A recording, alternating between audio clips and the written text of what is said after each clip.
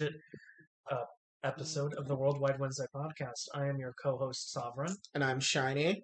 and we apologize for not hosting Worldwide Wednesday on a Wednesday. Unfortunately, we had a bit of a, thankfully, false COVID scare, and we got tested and everything. So now we're ready to step back in and host the show for you today. Yep. This should be a little bit more of a calmer show today. Not much happened politically that's still relevant as this week, but a lot of stuff in media that we really do want to talk about. Yes, and I want to hop right into it because we have a video hot off the presses from the Pokemon Company. Our first segment will be on the reveal of HISUIAN VOLTORB. Which I'll let you take the lead because you clearly have more to say about this one than I do. So, we're getting HISUIAN VOLTORB. It's another regional variant of a Kanto Pokemon. So, I mean, at this point, I think we should expect by this point, if we're going to do regional variants in different regions, Kanto Pokemon are probably going to get prioritized more. But it's good to see that we're getting HISUIAN VOLTORB. It is a grass electric type.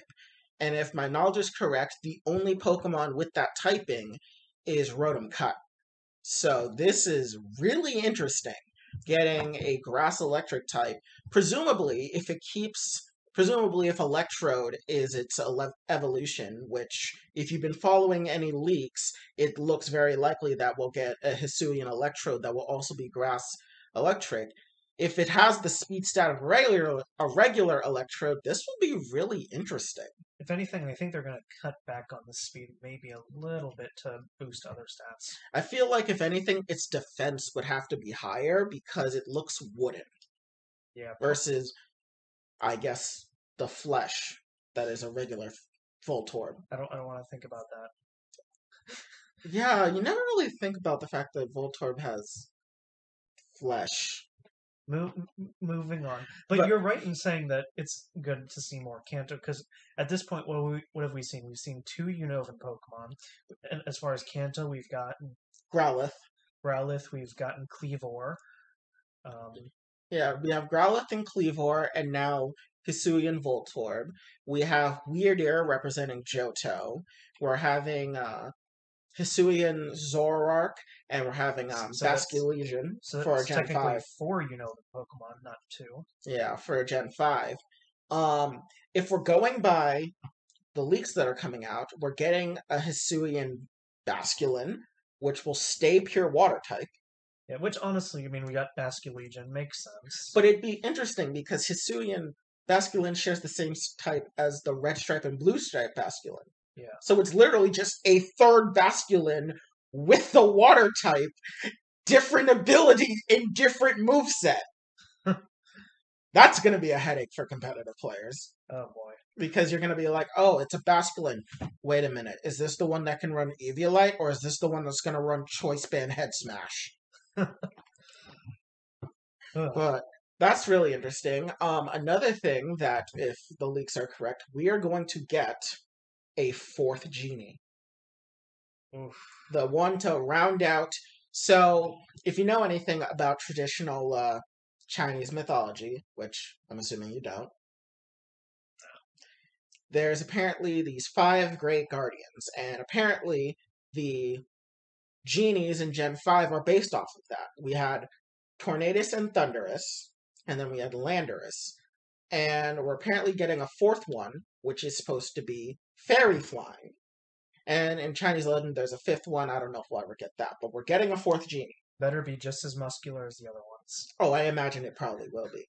Which, if this is true, what do you think of the idea that they're going back and adding new Pokemon to pre-existing legendary groupings? Because we got Regidrago and Regieleki adding now 2 more Regis to the Regi Quartet, now making a Regi, what is it, a sextuplet? Yeah. Yeah, and we have the Galarian legendary birds, also making the legendary birds a sextuplet. Well, what do you think of this idea of adding new legendaries to pre-established groups? Well, the easy answer, of course, is that they're being lazy. I, thankfully, do not subscribe to this opinion. I think that it's a wonderful idea and adds a lot of variety to the universe, especially because we are touching on the past, like legitimate evolution as Pokemon has coined it, but like as Pokemon Yeah, evolve through time. yeah, It could be interesting, I would say. yeah. I really like it. I want to know what this means lore-wise, though. If we're getting a new, it's called the forces of nature. So if we're getting a new force of nature, does it have a Therian form? It better. Because the other three have Therian forms, and if this is supposed to join them, it'll have another. We'll be getting two forms: one that's fairy flying, the other fairy flying, but with different abilities and typings, Yeah. which will be really interesting. Fairy flying is. Have we had a Pokemon that's fairy flying? Togekiss. Togekiss. I It's an interesting typing. only remember that because I want to battle against my siblings, and that's the one Pokemon I'm gonna use because no one has an answer to Serene Grace Razorfang. Why don't you just use Scope Lens? Come on, Air Slash. Yeah, Scope Lens. But you gotta get those extra flinch. Come on. Fine. Fine. You gotta make sure that you tick them off as much as possible with that 60% flinch rate. Fine. But I really like this idea that they're having by adding new legendaries. Because the other rumors that I've heard is that we're getting another Ultra Beast. Which, I mean, if we're dealing with Arceus, then we're potentially dealing with some form of portals. Because, let's be honest here, Dialga, Palkia, and Giratina are definitely going to be in this game. Yeah. Yeah, they're definitely going to be in this game. Which means we may get another Ultra Beast, according to this, and HISUIAN Johto, the HISUIAN legendary dogs. That is a lot. I think I said before that I was a little hesitant to that one, and I think I'm gonna keep my That one, I don't think is going to happen. that one I'm gonna stay reserved on because I think like back in like our second episode, I said I wasn't too fond of that idea. Yeah, I'm gonna stay. I'm gonna stay firm on my position. yeah, I don't think it's going to happen. That's one of those out there ones. The main thing that people have been talking about is that we're going to get I believe it is a Steel Dragon HISUIAN Goodra. I wonder how they would handle that, considering like The only other Pokemon with that typing is Duraludon and Dialga. yeah, I'm more thinking design wise Yeah, I am thinking. Actually, because for most like region variants, they still stay true to like what their origin or their namesake is. yeah. So, well, it could be Liquid Metal. Like, Liquid Metal a la Melmetal. Or molten metal. Yeah. Actually, so I have the list of what things are supposed to be. So we're gonna get a grass fighting type Decidueye. Thoughts? Again, I said this before as well. I'm really hesitant to getting more forms Starters? for starters. Yeah, I think at this point, every source that I've been looking at has said that the starters are gonna do it. especially considering like you don't really see much of Ash Greninja anymore. Like Yeah. it's not like super hyped up anymore. Yeah. And It'll probably return in Gen 9. yeah, but we don't even see it like allowed in competitive anymore. That was because it's an event mon. Yeah. And they just don't allow event mons because of the fact that not everyone can obtain it.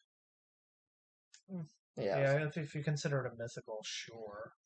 No, they specify that it's Or not. considered an event mon.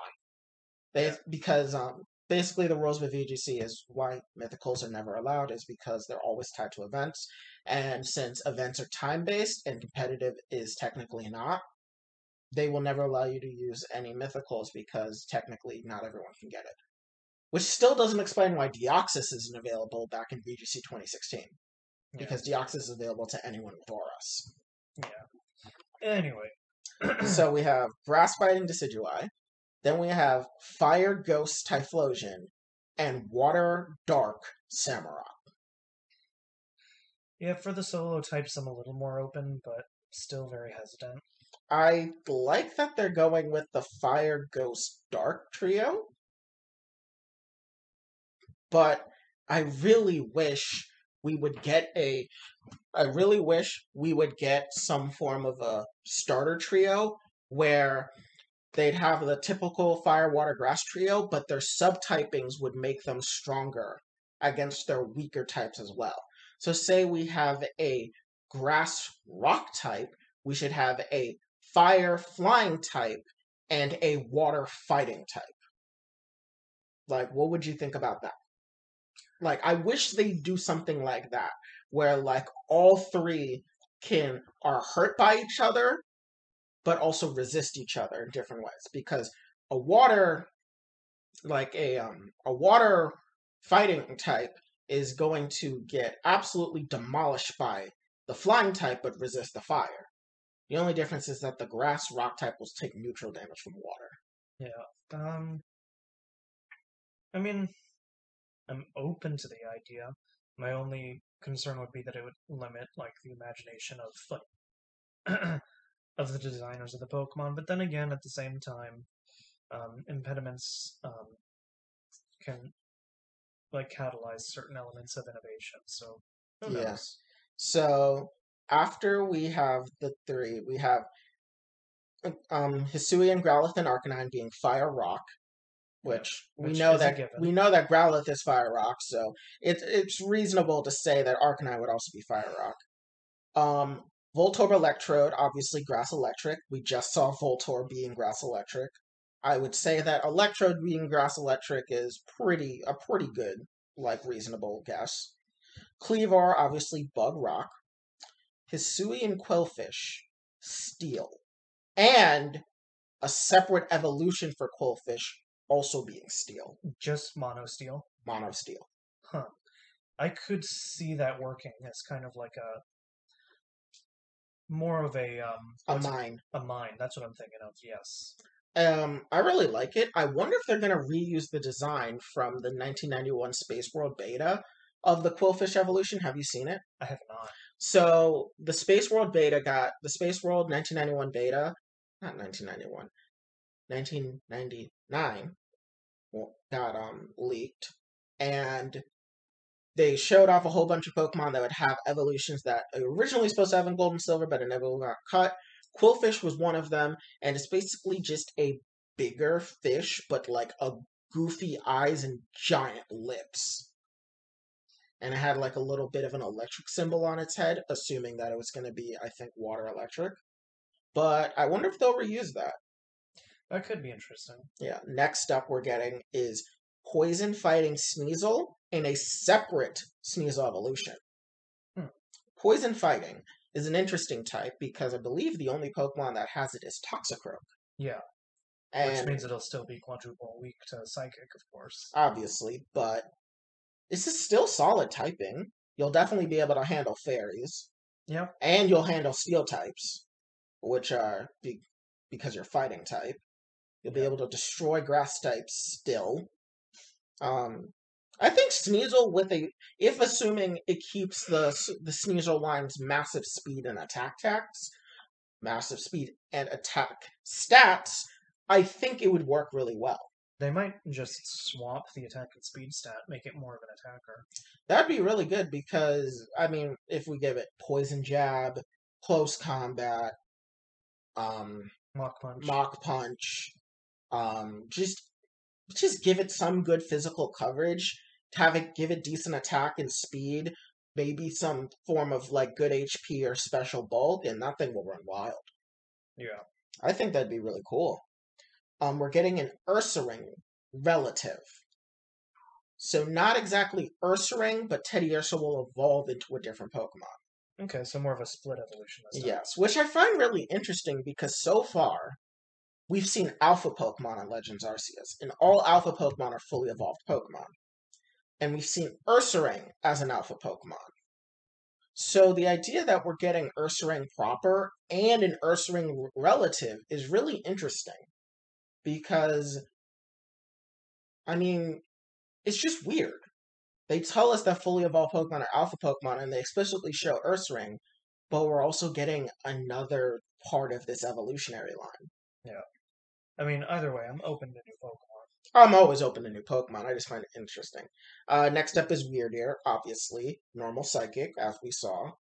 Now, here is a trio of interesting Pokemon.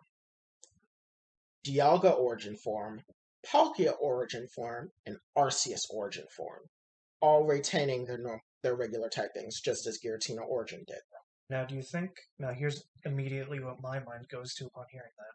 Do you think they'll use the same, um, or they'll use some aspects of the form we see in Pokemon Mystery Dungeon Explorers of Sky, Time, and Darkness? I would hope, especially for Dialga.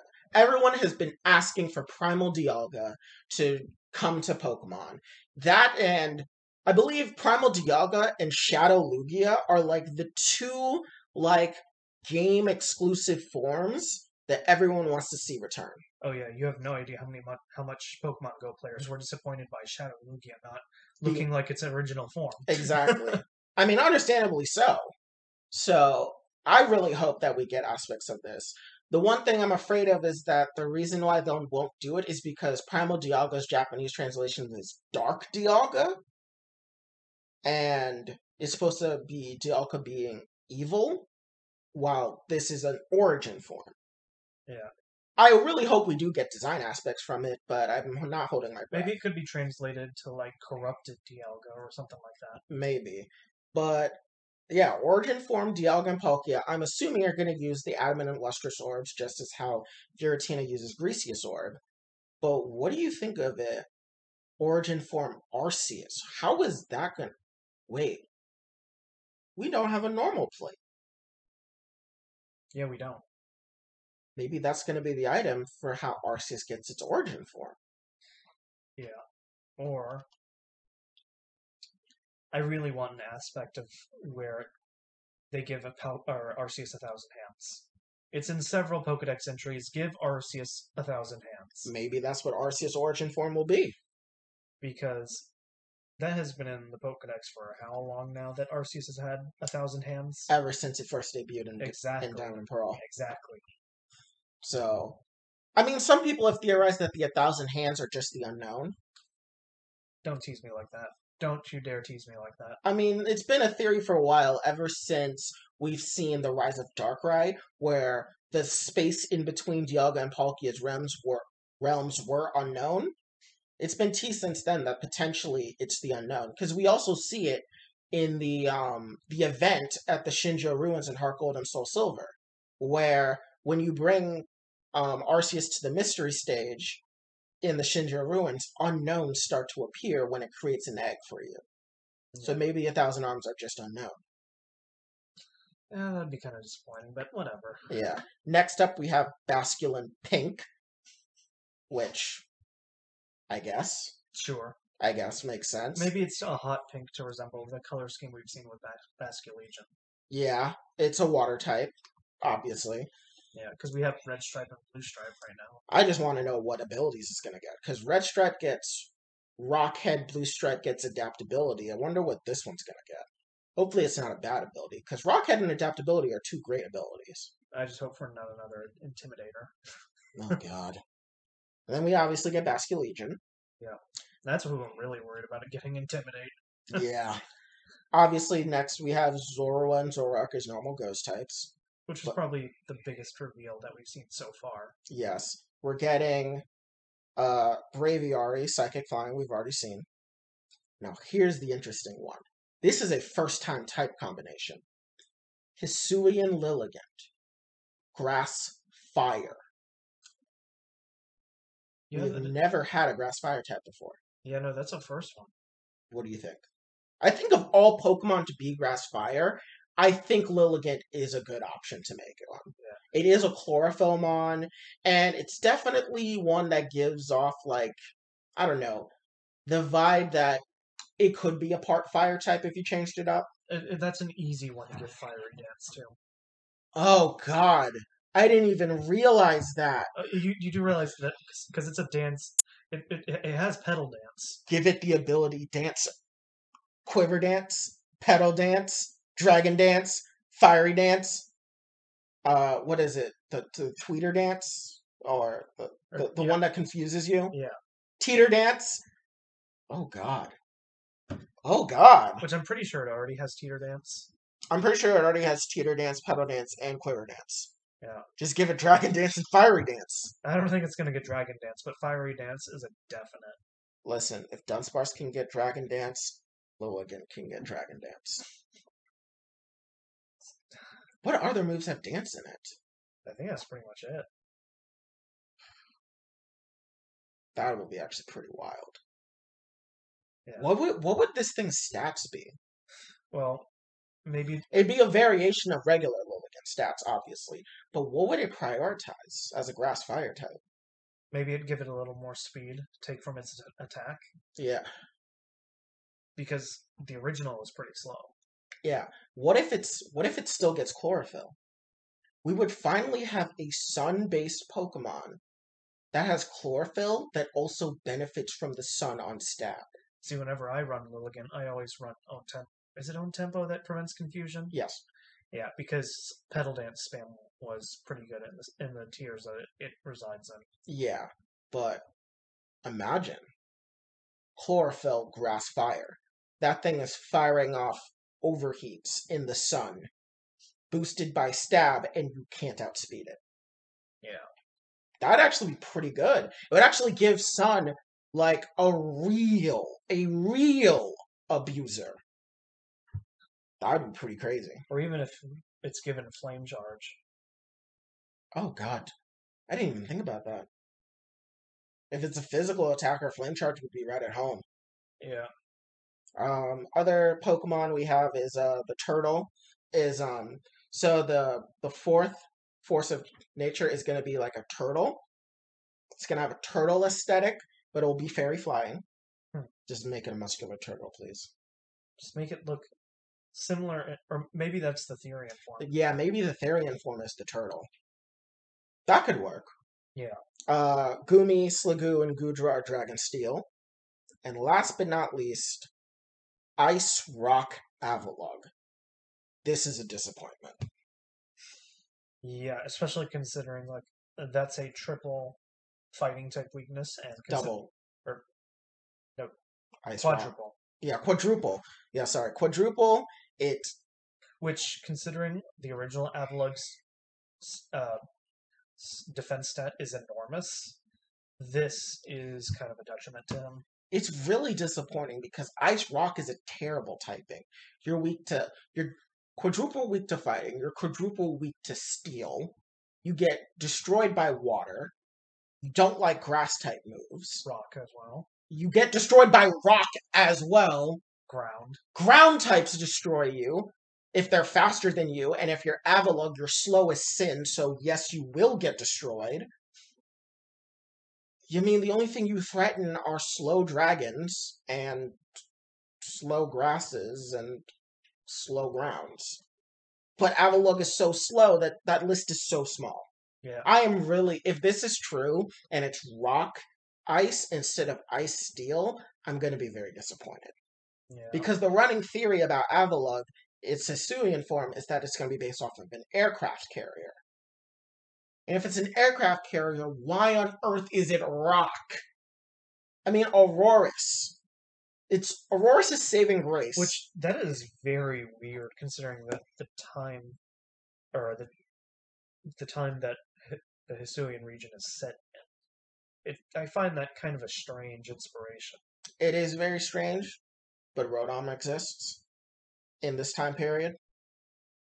Fair enough. I mean, technology isn't foreign, but at the same time, it's not super advanced to what we see in current day Pokemon. Yeah.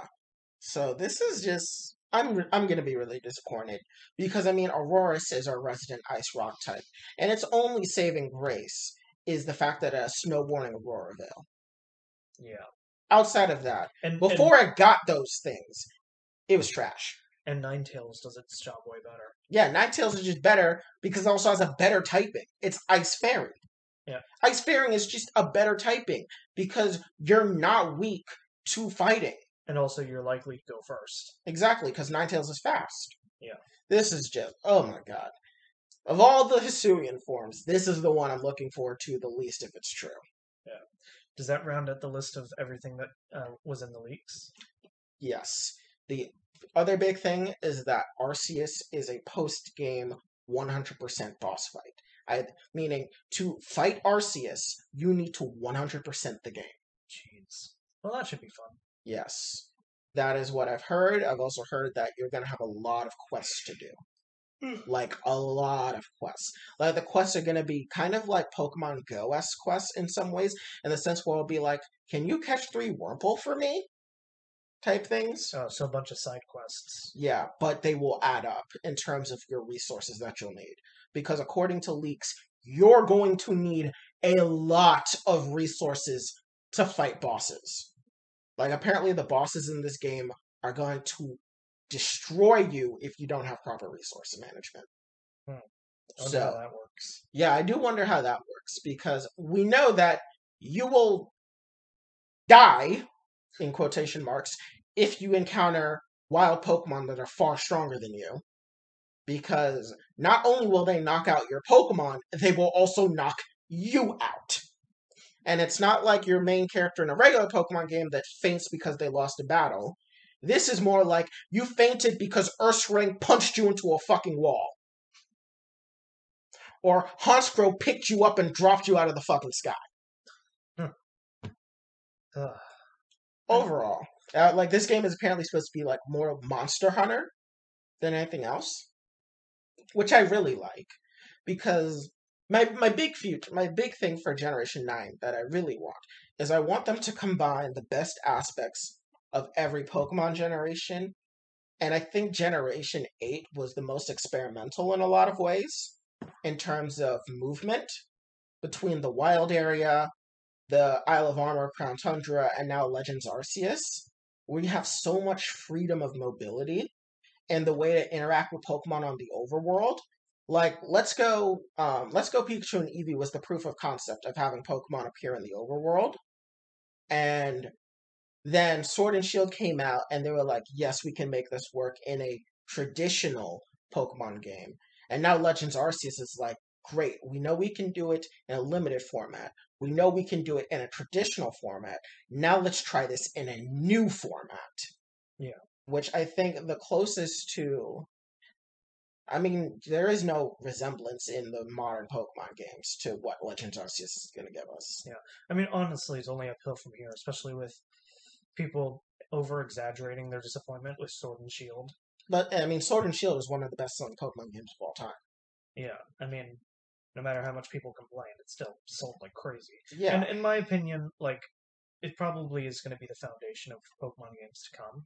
Yeah. Because, I mean, Pokemon really didn't struggle with their primary. This is the first time that they've ever originated a game on a console, and kind of getting a little bit of backlash. Yeah. Because people were hyped for X and Y, even though X and Y is kind of looked down upon as time goes on. No.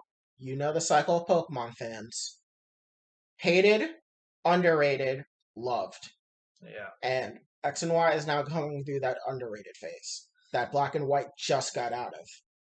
Yeah. Everyone's now saying, man, X and Y, they were such underrated games. Oras were some underrated remakes. We're already on that part of the cycle. No, Oras is not. It should not be considered underrated. Oras was great, especially with the Delta episode. Oh no, Oras, in my opinion, I would say of all of the games that were to originate on a new console, or console or portable, X and Y was probably the weakest. Diamond and Pearl, of course, we just got the remake. Diamond and Pearl was fantastic. Yeah. Ruby and Sapphire for the Game Boy Advance was pretty good. Gold and Silver. Well, it's an improvement over the glitchy mess that Gen 1 was. Yeah. But that level curve and Pokemon distribution is absurd. Yeah, I mean, considering that it came out to start the Game Boy Color out, yeah, it was still pretty good. It was still pretty good. Especially considering, oh yeah, Gen 1 was a complete mess. Yeah. Gen 1 was a glitchy mess, but it's the glitchy mess that we all love. Gen 2 improved on things, but the level curve and Pokemon distribution were completely abhorrent. Gen 3 was the first one to really give us like some form of story and bring in a lot of the modern things we know, such as abilities and natures, which are really good. Oh, and held items. No, we had held items in Gen 2. Yeah. No, but it gave us abilities. Gen 4 gave us the physical special split that we've all been waiting for. And then Gen 5 gave us hidden abilities. Gen 6 gave us Megas. Gen 7 gave us Z moves. Gen 8 gave us Dynamax. Yeah. Which really I am fearful for a meta where all three of those are allowed in at the same time. If that ever happens, a meta that allows Dynamax, Z moves, and Mega Evolutions. Oh wait, that meta did exist. It was called National Dex pre-Dynamax ban. And yes, it was terrifying. But no, you can't. They did make it so you couldn't Dynamax and Z move on the same Pokemon, or Dynamax and Mega on the same Pokemon. And I would hope the Pokemon Company would think the same way. Yeah. Yeah. At this point, I think we're rambling on, but final thoughts about HISUIAN Voltorb. Super hyped, but kind of a last minute surprise before we started the podcast because the video came out literally 30 minutes before we started. Oh, definitely. It was not originally in our script to talk about it, but clearly we talked about it for more than 20 minutes, so we yeah, had stuff to say. Exactly. About a single Pokemon being released, literally a little wooden ball. Let us ramble for 20 minutes. Yeah. I do want to say, I do like the fact that it is a wooden ball because it matches the style of Pokeballs that are in the Hisui region, being Pokeballs that are made out of wood. Yeah. Which, I don't even want to begin the lore implications of what the hell Kurt did to revolutionize Pokeballs, because Kurt, they're made of metal with Kurt and apricorns, but apricorns exist. Pokemon lore is confusing. We're going to move on. Yeah. So let's go ahead and just move right along to our next segment. So for now, let's go ahead and dig into Hawkeye episode 4. Yes. So this episode, I really liked. It was better than episode 3, which was already an episode I liked, and definitely setting us up for the grand finale. I'm a little bit on the opposite. I feel like it should be moving faster, considering that we're 6 episodes in and we're only this episode getting a big reveal now, and I'm still not really much aware of the plot happening. Okay, well, for me, I kind of figured out what the plot is setting up. I think what it is the watch is Laura's. Let's be honest. I think the watch is Laura's. Yeah. I mean, at most, because they don't really have a... Sorry. Okay, there we go. At much, it's pretty much just the plot is different each and every episode to the point where it doesn't really line up properly. Like, we get the watch this episode, we get the escape the episode before, and it's just, I don't know how to feel. I feel like I'm kind of in a different boat, saying that I still think episode 3 was better, but I do still like a lot of aspects that we saw in episode 4, especially because episode 3 was a little more experimental with the cinematography. Yeah. And we got a lot of good bonding time in that episode. Not saying we didn't get any in this episode, but just everything in episode 3 I liked a lot more, and I'm very concerned about the speed of the plot right now. I feel differently. I think the plot is actually moving along very smoothly because we're getting a lot more revelations. For one, we have the fact that the watch is Laura's.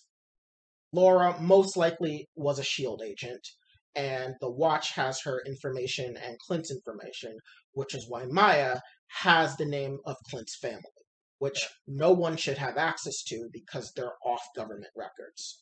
Yeah, and also, the big thing is, like, I'm also concerned because these cliffhangers are not paying off. I'm just gonna say it up front. So they just aren't. You don't think the cliffhanger with Jack and Eleanor didn't pay off? It did not pay off for me. I'm sorry. I expected a lot more character interactions between Clint and Jack, especially with their history in the comics, and to get almost nothing. I was more like with Clint and Jack. At first I was like, oh, they're not really interacting. But then Eleanor and Clint interacted, and I found that to be much more poignant. Their interactions were a lot better, yes. I felt like the real setup was they were faking you out into thinking Jack because they keep trying to run with the Jack is the villain red herring. But the moment Eleanor showed in the scene, that is the part of the episode that I like, is that, like we said when we first watched episode 1 and 2, she is extremely suspicious, and and her and her like her specific wording is like it conveys more of a like sinister. more sinister. Like, she doesn't say like, "Oh, I don't want my daughter getting hurt." No, she says she doesn't want her involved. Yeah. Which leads me to believe she has more of a stake than she's letting on. Yeah. Which, that part of the episode I did like, setting Eleanor up, because I think she is going to be the true antagonist, while Jack is just a red herring. I do believe that for a fact as well.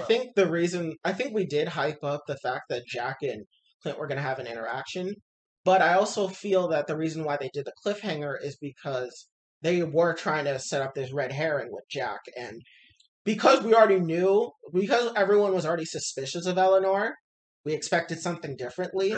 But if we're thinking about it in the narrative structure that Marvel wanted, it makes more sense that a cliffhanger with Jack would be the thing, because of the fact that it's been trying to make it seem like Jack was the one that killed Armand because he threatened Eleanor. We saw Jack steal the Ronin sword at the auction, which was already shady because the auction was a black market auction that was showing off stuff from the Avengers compound. And then we see him hiding in the penthouse. He didn't make any noise when he first heard someone come into the penthouse, and he already has the Ronin sword drawn. Like, I feel narratively that was all supposed to be a build-up to the big reveal that Jack is evil. Oh my god.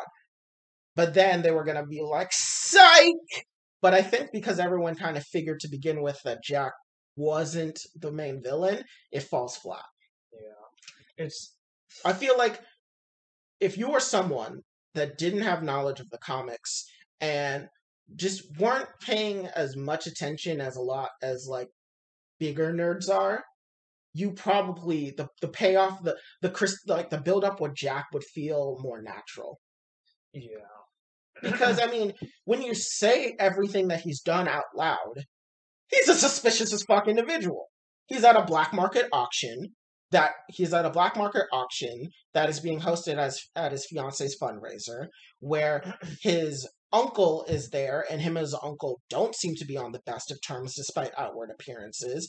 His uncle threatens his fiance. His uncle ends up dead by stabbing, which is very suspicious after the fact that, said nephew stole a sword from a black market auction selling superhero items. And also he has an obsession with sword fighting and just collecting a whole bunch of swords. I don't think that part is suspicious, but the suspicious part is the fact that he took the Ronin sword. Yeah. I mean, more possessing the swords at all. Like, who in New York has that many swords and doesn't use them? I mean, if you really want to go with that, Colleen Wing.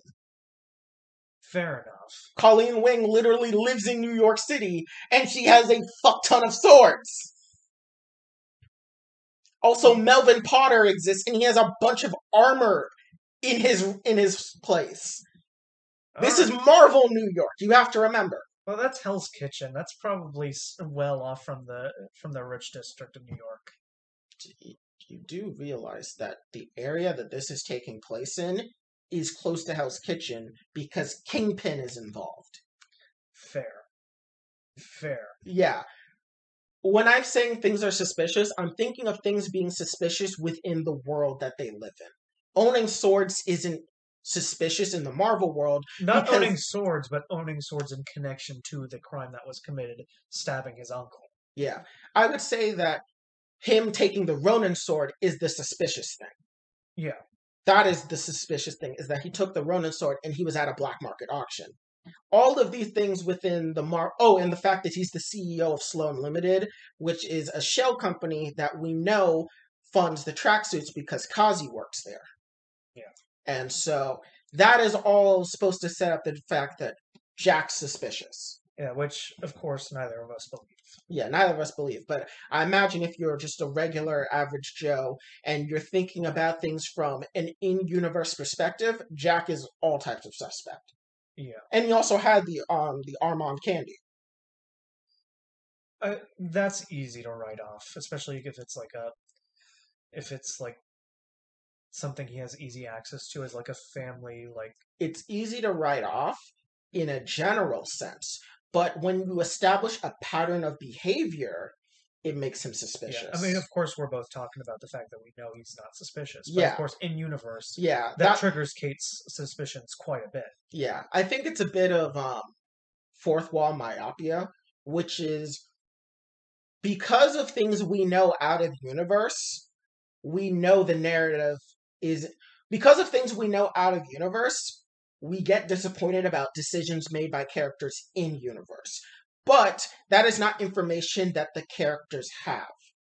So, like, from a narrative perspective, where you're writing from the perspective of these characters, a cliffhanger with Jack makes sense given all the information the characters know. But from us on the outside, we already have so much other information that we know Jack isn't someone that is worthy of a cliffhanger. Yeah. You know what I'm saying? Yeah, I just expected more character interactions, not even him being the antagonist. I mean, getting character interactions to the amount that Eleanor got with Clint. Yeah. That's more what I was expecting, and then when I saw her jump into frame, I'm like, oh, this is going in a completely different direction, and I'm not sure how I'm gonna like this. Yeah. I'm still I'm still holding my judgment on Jack just because we haven't seen where his character arc is really going to develop. And we only have 2 episodes left. I mean, we really just need to find out where he lies.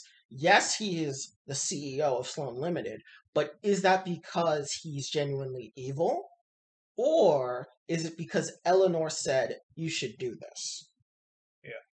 I'm holding my judgment on Jack's character arc until the end, just because we don't know where he lies yet. And I feel that once we learn where his character lies, we can then make a holistic judgment. Yeah. I don't know. I'm just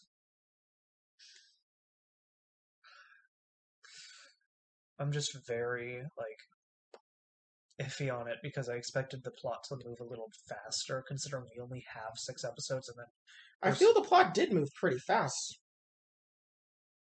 Yeah, I just feel like it's not touching everything that's relevant in the plot. In what ways, though? We have the fact that Kazi got blackmailed, and they're trying to get Maya off the trail of Clint. We have the fact that what is it? Kate picked up all the trick arrows, so they have all their arsenal. And Hawkeye's getting a new costume. And then we break into Maya's house. We get the watch. We pretty much know what the watch was for and why it's important and why the tracksuits would want it. And we are got Yelena to show up. Yeah. I feel the plot has moved pretty quickly, all things considered.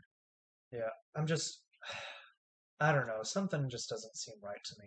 I can't really put it into words. Like, this episode was mainly a fetch quest, and I don't know. What was it really a fetch quest? Because that was only in the grand scheme of the episode. I mean, and that was only relevant in this episode. Really, I mean, the fetch quest? Yeah.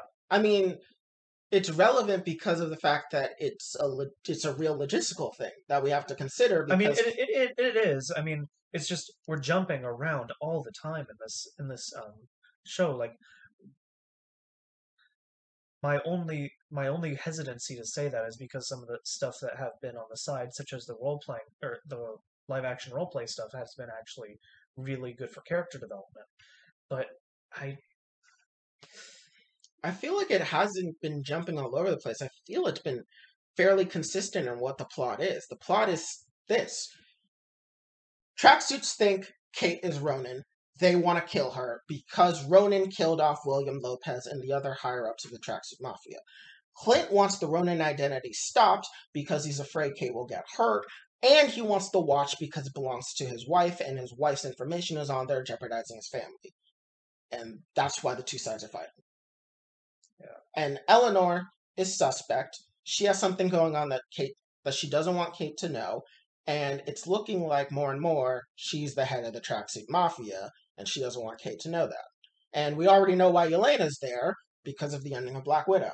Yeah, which that is actually an element of the episode we were all looking forward to. Of course, we Yeah. wanted some big character reveal from MCU's past, and of course, we got Yelena. Of course, most of us were expecting Kingpin, but we will take Yelena. Everyone that said Kingpin was showing up was saying that he's coming in episode 5. Yeah. I don't know. I feel this plot has been fairly straightforward and has been going at a pretty good pace. I'm not saying like the episode itself. I'm saying this episode in connection to the rest of the series. No, that's what I'm saying. I feel like it's going at a pretty good pace. I feel that it really brings us closer to the finale because here's what we have. A Black Widow agent is now here, working, presumably, like under contract to kill Clint. And Clint has now just got absolutely bodied. And it's like, oh God, what do I do? I have nothing. I really need to like get into gear. They have like, what do I do? Like, I have to stop them. Yeah. Because I mean, I don't know. I feel I expected more, and I'm kind of getting my expectations a little. Maybe my expectations were too high of this series, but like, I'm trying to figure out like what would be the more in this series because we knew it was going to be grounded. Yeah, or yeah. I'm trying to figure out like what would be the like a bigger, flashier thing because the only thing I can think of is Kingpin. But I mean like that's kind of surface level. Like character reveals Yeah, are fine, obviously. but I just expected to be further along in the plot here. Like, yeah, I'm trying to figure out what more could we have gotten, considering how far we are already. We're pretty much in the end game. And if, yeah, I think it's less how far we are and more what we're doing to get this far. Like the fact that we're at the end of episode 4, and like right at the peak of the rising action, like just about, and we have fetched a watch at this point. But the watch has been the main catalyst for the plot. Like, the watch is literally the reason why the plot happens. The watch is the most important thing. Which, I mean, like here's the thing: story... it wasn't relevant in episode 3, though. It really wasn't, because episode 3 was the fact that they had to escape. Yeah, I just feel like it's moving in different directions all the time, and I'm like... I mean, they didn't know the tracksuits had the watch, though. I mean, they did, but they didn't know that it would be there. And I feel it's a reasonable assumption that it wouldn't be there. Yeah. Because it wasn't. I mean, I felt that it made a lot of sense for the fact that they would want to escape as soon as possible, like, get their bearings straight, figure things out before making the next move, which would be for the watch. Yeah, I just feel like new things pop up, and it's... Yeah. I don't know. I'm really having a hard time trying to see what you mean by, like, new things, because I feel like everything they've set up is being a direct result of what has come previously. Yeah. Like, the watch is the crux of why the heist happens. Like, that's exactly why the heist happens. Clint even references in episode 3 the fact that the watch was stolen, and he worries that it isn't the only thing stolen from Avengers Compound. And in this episode, they go to retrieve the watch because they know it was something stolen from the compound that is very important. The watch has been a pretty consistent aspect of the plot. Yeah. Maybe fast is not the right word, just... I'm not intrigued by it at all. I'm going that maybe that's where this is all coming from. It's not intriguing to me, really. The watch plot? No, it's not. It really is not. That's probably where this is all stemming from, because I'm just not like interested in a watch fetch quest. Yeah, I think it's more about what the watch holds. That's why the watch is so important. Which the last 3 minutes of the episode was good.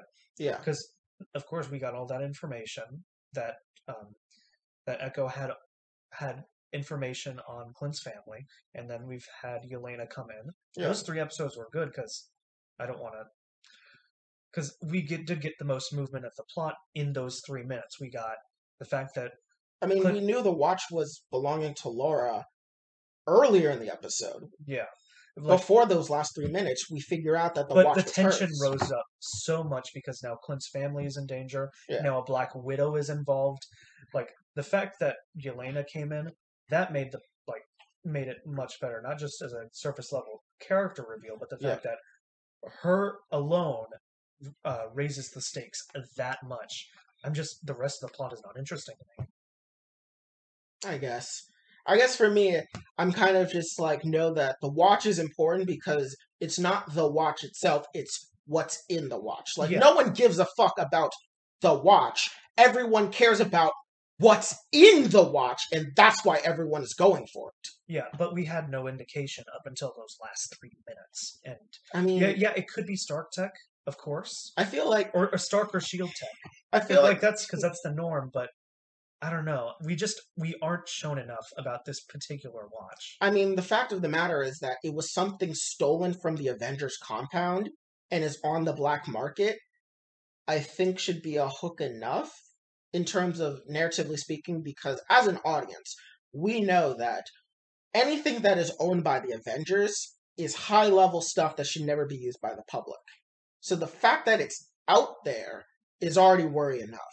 Yeah. So I feel like the fact that a watch stolen from the Avengers compound being put on the black market, especially because it was shown after the Ronin gear was put on, I feel like it was a clue that it's not because it's a watch. Yeah, but of course, it just they aren't as like it's not conveyed that this is like a super like important item. Like just Clint just refers to it as a Rolex. I mean, to be fair, he could be doing that just to keep Kate I feel not like involved. But I'm pretty sure they do that just because they don't want to reveal what's inside of it. yeah, Because but why? Because why in I feel like universe? Why would Clint say anything but Rolex? it's more like I feel like he's not concerned enough for it. I mean, obviously it's the main part of the plot, but there's not much agency in his character to not to get it, but he should be a little more concerned about it. I mean, he is. They staged an entire break-in just to get it. I mean, mean, the first yeah, part. yeah, like I said, that's the whole part of the plot. But I feel like his character should have a little more agency than that. But Like I'm smaller things, like he's not as worried as I would expect from him. I mean, I get. Like, I mean, he's. It's more smaller character stuff that I'm expecting, and just I'm not intrigued because I don't really. I'm given no reason to why these characters are concerned about the watch, aside from just the surface level stuff, and not like. But he does show concern about the fact that the watch. I feel like not enough though. I mean, given everything that's happened in the plot, the only time he has downtime is when he's like resting from injury. And in that time he has to train Kate so she can help him get the watch. Yeah. The only time he has time to talk about it is in the taxi cab and when he's talking with Laura. Yeah. Just because the plot moves so fast. Like he's always doing something. It just moves so slow to me because I'm just not interested. I don't know. My enjoyment of the show is starting to dwindle. I don't know. For me, it's starting to increase because now we're getting answers. We're gonna figure out exactly what this watch is like. What is inside of it in terms of, is it just information on Clint's family or is it more? Like I said, the last 3 episodes were last 3 minutes of that episode were probably the best because we got the most information, even though like 2 of those minutes were a fight. Yeah. But once again, we knew that the watch had information on it prior to the last 3 minutes. Yeah. And I just... Because they say it. They say the fact that the watch had information on it. Yeah. I'm just... Because especially with the last 3 episodes of other shows that we've gotten, like WandaVision and Loki, like they've been more tense than we feel now, and I don't know. I'm just maybe this show's not for me. Maybe because I'm like trying to figure out exactly where it's losing you, but I'm kind of like I'm trying to figure out where it's losing you, but I'm like what they're doing, though. I'm just this isn't interesting to me, and also I feel like it's suffering from the fact that it's only 6 episodes. Honestly, if this show was 8 episodes, I would accept the speed that the plot's going at. But I actually disagree. As the plot moves forward, I feel that if it drag, I feel the fact that if it was longer, it would drag more. I feel like the Jack plot, for example, would get dragged out a lot more. We wouldn't get to know Maya as quickly as we did, because I feel Maya's episode was a perfect intro to her character, and I feel that if this was That- eight that's episodes, they would drag it across episodes instead of yeah. making it concise. Then again, I am speaking from the fact that we don't know what these next 2 episodes are going to entail. Yeah. So I'm just, it's this show is really starting to lose me. Okay. For me, it's really starting to get me because we're finally gonna like understand exactly like Yeah. who's running the tracksuit mafia. Is it Eleanor? Is there someone above Eleanor? Is Jack being played for a fool? Why did they kill Armand? Like now we're getting to that because at this point the Ronin suit's been like stored, and the sword has been stored because Clint stole it. So we don't got to worry about Ronin suit anymore. The watch has now just been successfully gotten, but now he has to make sure the tracksuits don't use the information because it's clear they have some part of it. Yeah. So now it's leading up to the fact that I got to do this.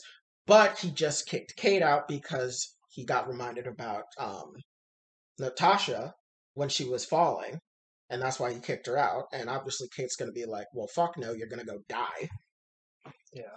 And I think what's going to happen is, based off of trailers, we know Clint is wearing a suit and he gets shot at. Next episode, he's going to infiltrate some big type of Met Gala event that is being hosted by Kingpin. That Eleanor is going to be there, Kazi's going to be there, Maya's going to be there.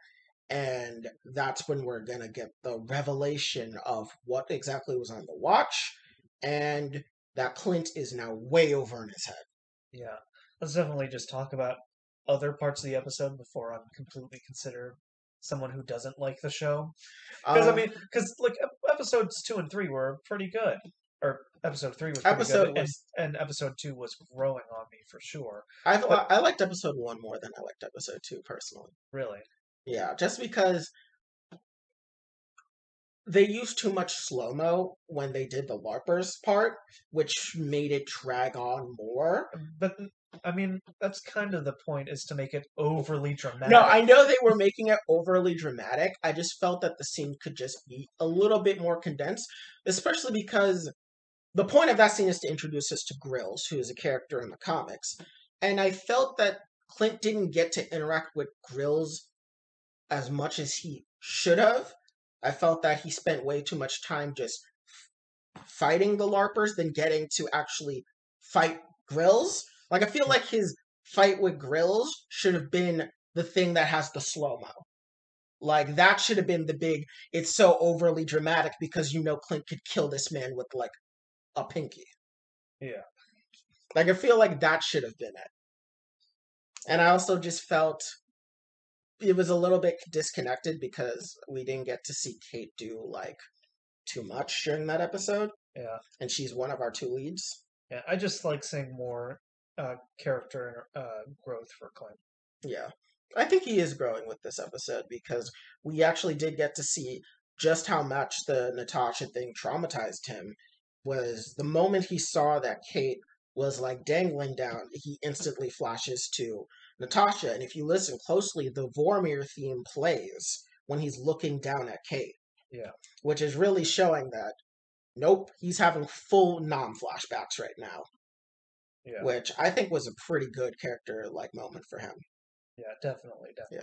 Also, I feel this retroactively confirms all of Tony Stark's suspicions about Clint's life.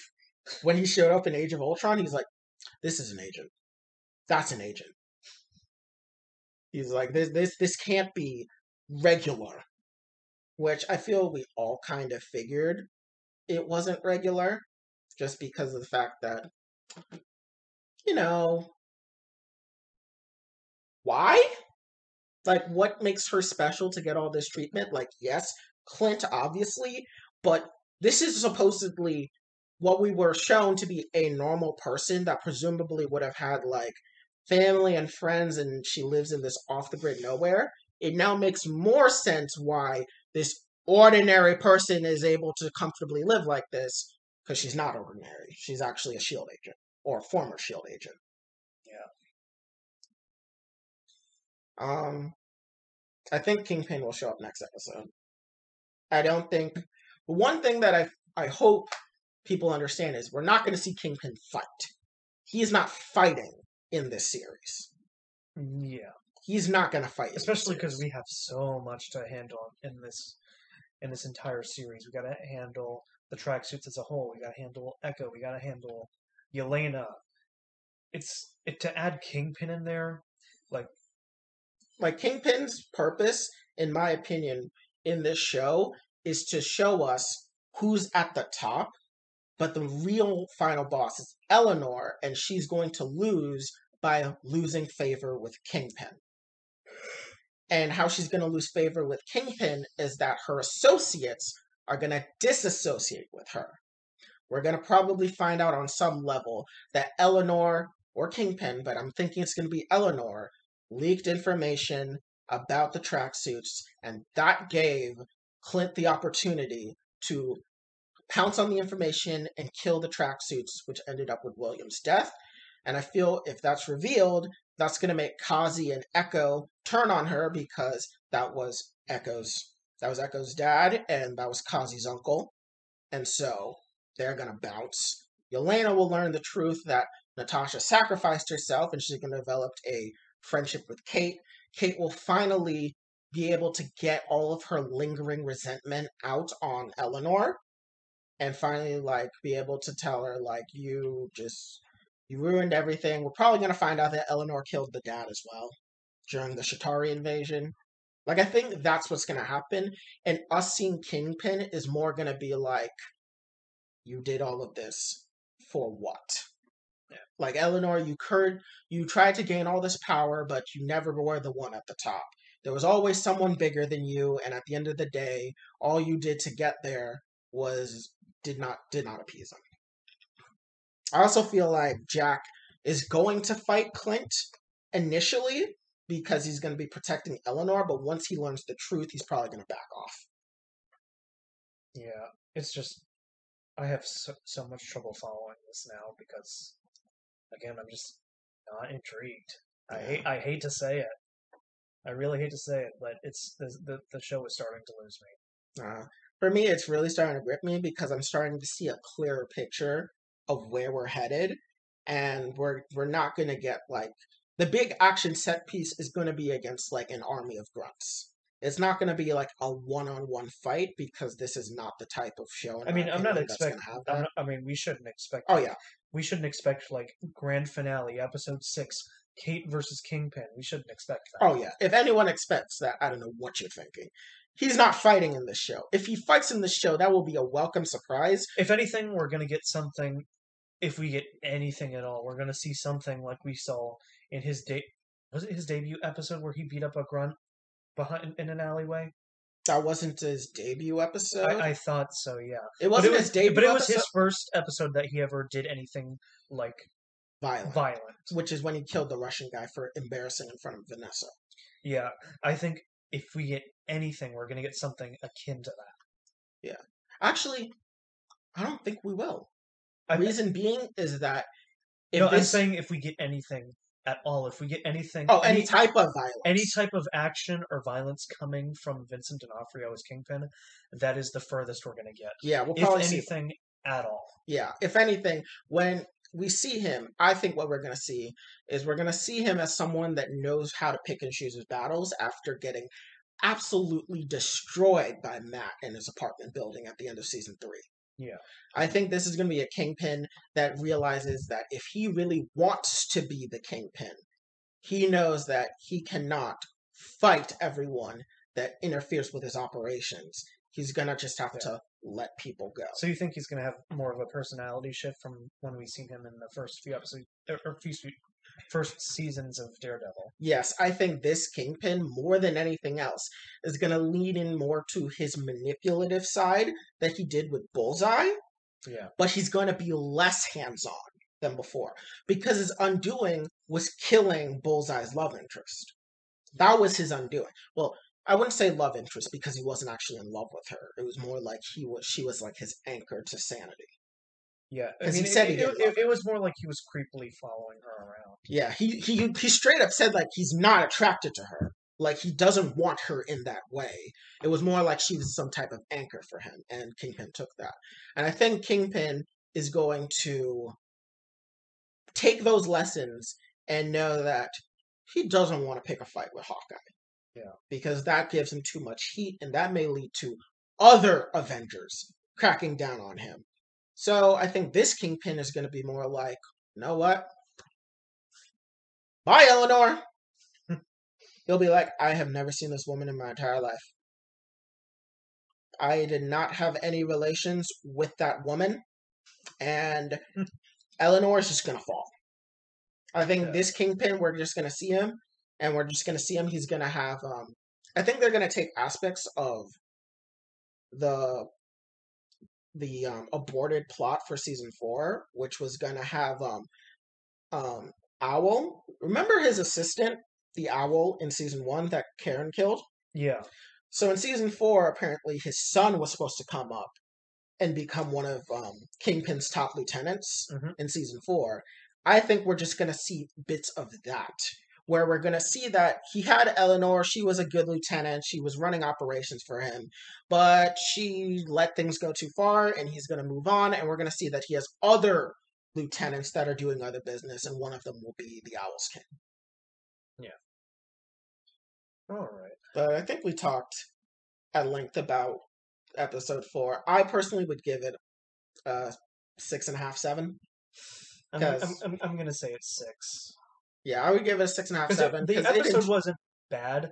It's just the episode's not for me, and the plot's not gripping me. I'm sorry to say it, but it's kind of giving me flashbacks to Black Widow, where I'm like, I wanted something for this character, but what I got wasn't worth the wait. Yeah. Especially when the point of this show is to set up Kate and put her into like an Avengers level position. Yeah. Or not position, like putting her into the Avengers team, but more build her character up to where we have a reason to root for her as to fight alongside the Avengers. I think how this series will end, though, is that it's not going to end with you are ready. It is fine, I will train you. You think so? I think the ending is going to be Kate at Clint's house with his family enjoying Christmas. Which that also would leave to imply that her family's going to fall apart. Oh, I think her family is falling apart. Yeah. And that she will become like the adoptive big sister to the rest of Clint's family, and she will be trained. Yeah. And either she will train with Clint, and the end credit scene will be Yelena recruiting her, because they have a bond in the comics, or the end credit scene is the beginning of her training, and the next time we see her will be Yelena recruiting her. Yeah. I'm really hoping to get a lot more from Yelena, because she was great in Black Widow. That was the part of Black Widow that I absolutely loved. Yeah. That and their dad too. Oh yeah. Those two were the best characters. Let's be fair. Oh, they definitely were. But I want to see more from her. Most likely we're going to get it in episode 6. Yeah, we're definitely going to see it in episode 6. Because, I don't know, episode 5 is probably going to be a moment where they have a falling out.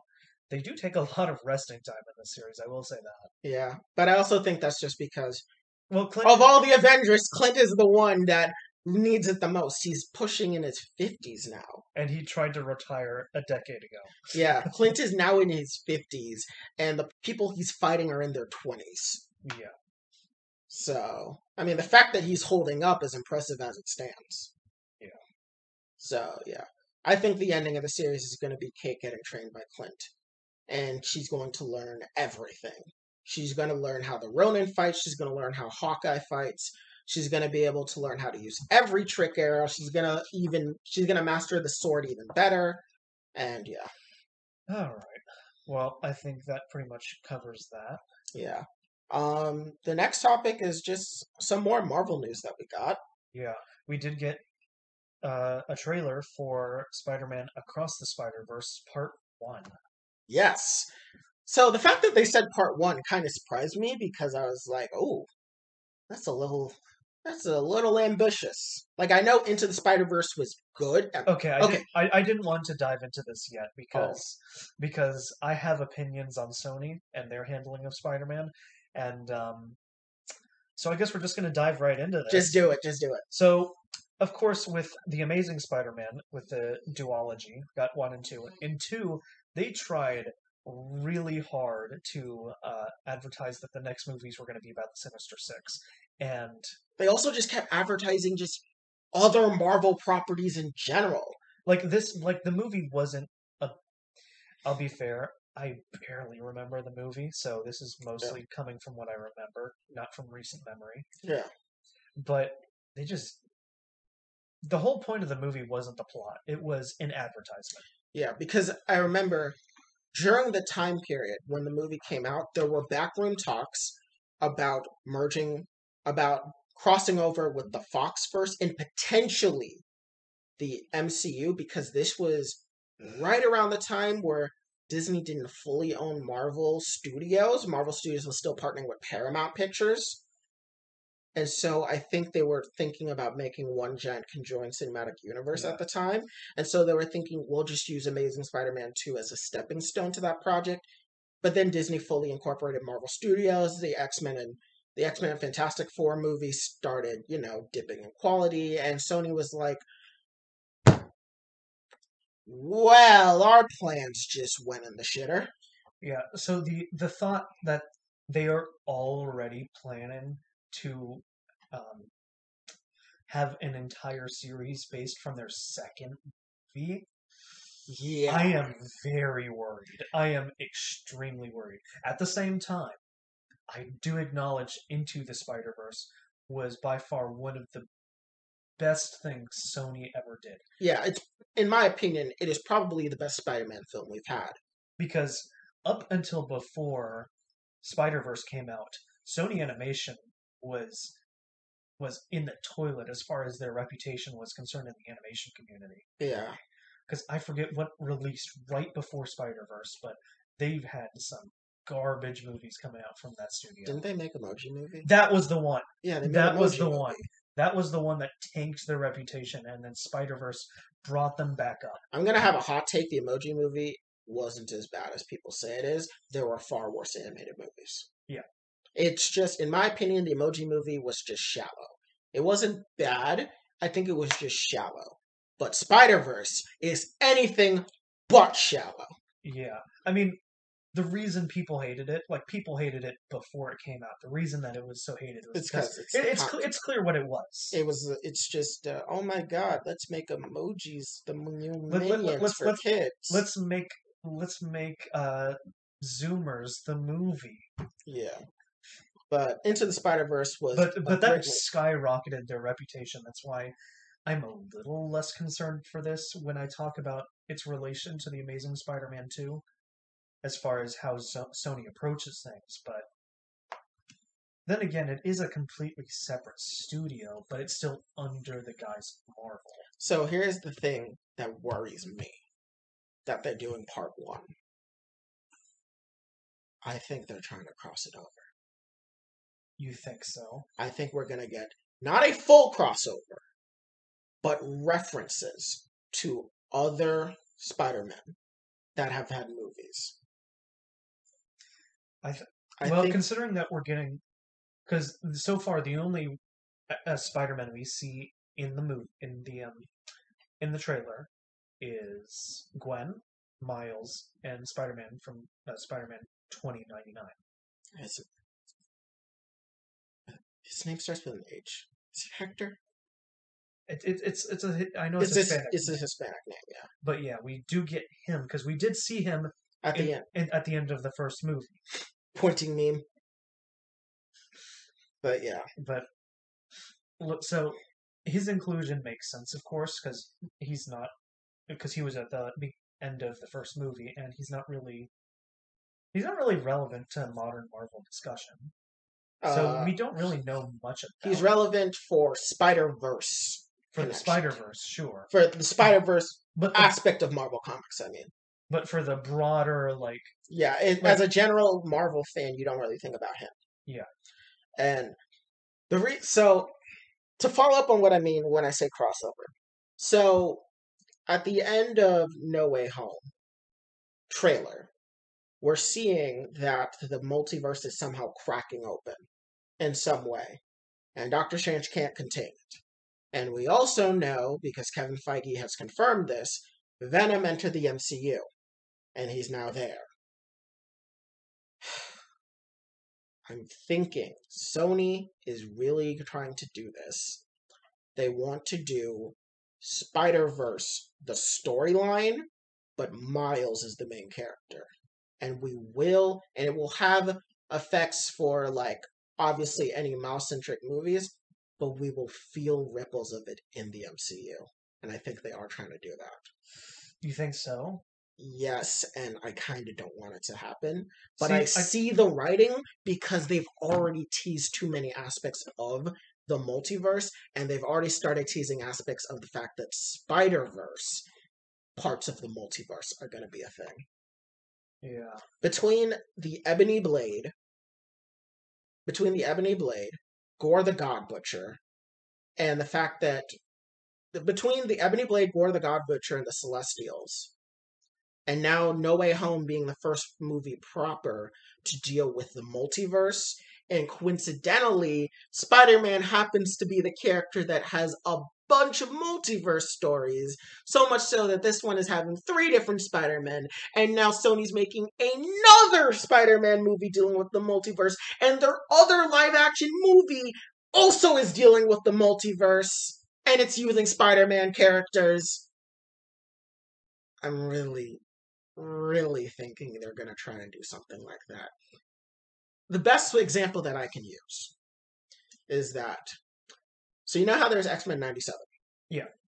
So there are theories that X-Men 97 will cross over in the MCU via Doctor Strange in the Multiverse of Madness, via character cameos, and that it's not going to be a main thing, like the main part of X-Men 97 isn't trying to cross over with the MCU. That's not the main point of it, but the multiverse aspect of Marvel will affect that show. Like, there will be a ripple effect on the show. I think they're trying to do a similar thing with Into the Spider-Verse, and I think that's why they're doing part 1, because they want to leave it on a cliffhanger that they could cross over with the MCU in part 2. Yeah. I'm just knowing Sony and how they really want to embed themselves in Marvel, they want to like fully sink themselves into Marvel to the point where if Marvel tries to pull away, they risk destroying continuity. Yeah, and especially because like Spider-Verse itself should be its own thing because the creative teams that made Spider-Verse into an was it Academy Award winning? It won nominated. It won some award. I think it definitely won. I think it had to be for like soundtrack. No, it won Best Animated Picture. Okay, 2018. Yeah, that was the best animated movie that came out. You know that movie won Best Animated Picture, a movie or a category that's exclusively won by Disney or Pixar most of the time. Yeah, but yeah, with the fact that they made such a like grounded or not grounded, but like a contained universe that was beloved by anyone who saw it. Yeah. The fact that it could cross over makes me very scared. Yeah. But I don't really think it's going to happen. I'm more concerned of what like Sony themselves like pushing sequels before that it happens. Because I've seen it before with Amazing Spider-Man 2. So I guess the both of us are concerned for the movie, but for different reasons. The reason why I feel that they are trying to push it into the MC, like trying to get it to have some form of like MCU like connection, is because here's the thing: when we first got Venom, the sequel hook was there, but it wasn't like they didn't try to go too ham on all these big references to other aspects of Marvel. Like yeah, like the post credit scene was pretty much the actor for was it Woody, Cassius? Woody Harrelson. Woody Harrelson, yeah. He, It was Woody Harrelson in a goofy wig, yeah, um, playing Cletus. playing or Cletus, that was his name. Yeah, But yeah, it was him in a goofy wig, and was like, oh, the next movie is going to be Carnage. yeah, which made sense. Like that made sense. And then we jump to Venom 2, where it's like, oh, okay, Venom is in the MCU now. Yeah, and I just kind of felt that. So here's the thing, just it's Avi Arad. That's his name. Avi Arad. I believe this man is just. You give this man an inch, he will take a fucking 5K. So he has kind of been the guy on Sony's end. He's like the Kevin Feige of Sony's end in the sense that he really wants to push connectivity. And that's why he sets up so many things. And I think after Venom happened and he saw some success, he was like, we can get Disney to do this with us. Which is why Morbius was so shameless in its opening trailer about making it ambiguous about whether it took place in the MCU or not. Because he smelled blood and he went for it. And then, with the leveraging of the Spider-Man contracts and the fact that Sony and Marvel came to an agreement to work closer together, it made it even stronger for him to potentially push things. Then Spider-Verse got independent success.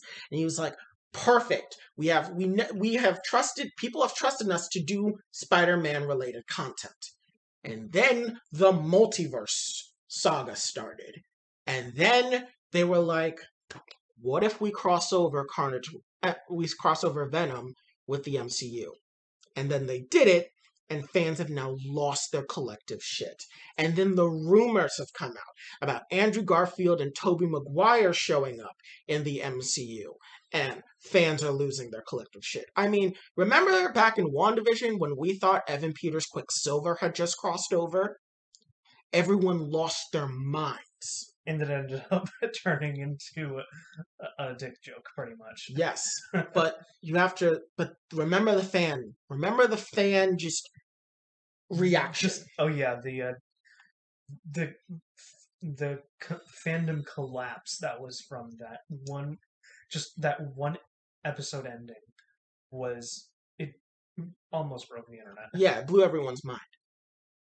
I think he's chasing that.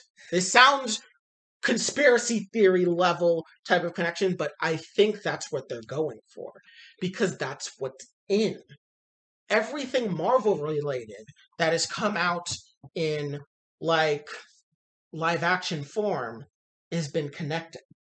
But now with What If opening the doors to animation and us getting Spider-Man freshman year, and with the fact that X-Men 97 is potentially going to connect over with the MCU, I think Sony is looking at the fact that they may be able to swing the success of their animated hit and swing it so that it can connect into the MCU so Sony's brand can grow bigger. So now they have to watch Sony movies that are Marvel related because if you miss it, you may miss a connection to the MCU.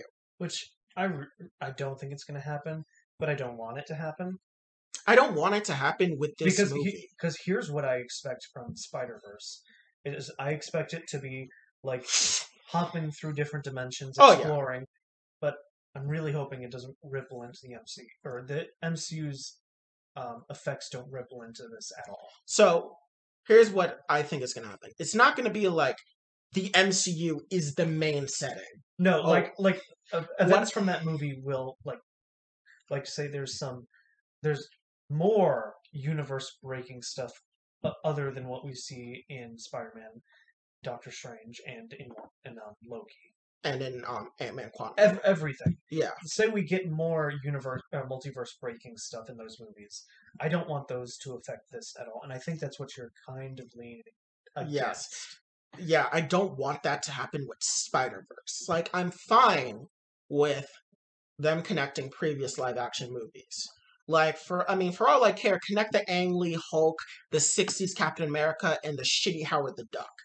For all I care, connect all those to the MCU. I'm fine. But the animated thing is where I'm really drawing the line. I'm already hesitant about X-Men 97 inevitably crossing over. Because if the leaks are true, I'm going to say fans of X-Men 97 are not going to be particularly happy with how this crossover ends up in Multiverse of Madness. And if that's the direction they want to go with their animated series, I'm afraid of what that would mean for Spider-Verse. Yeah.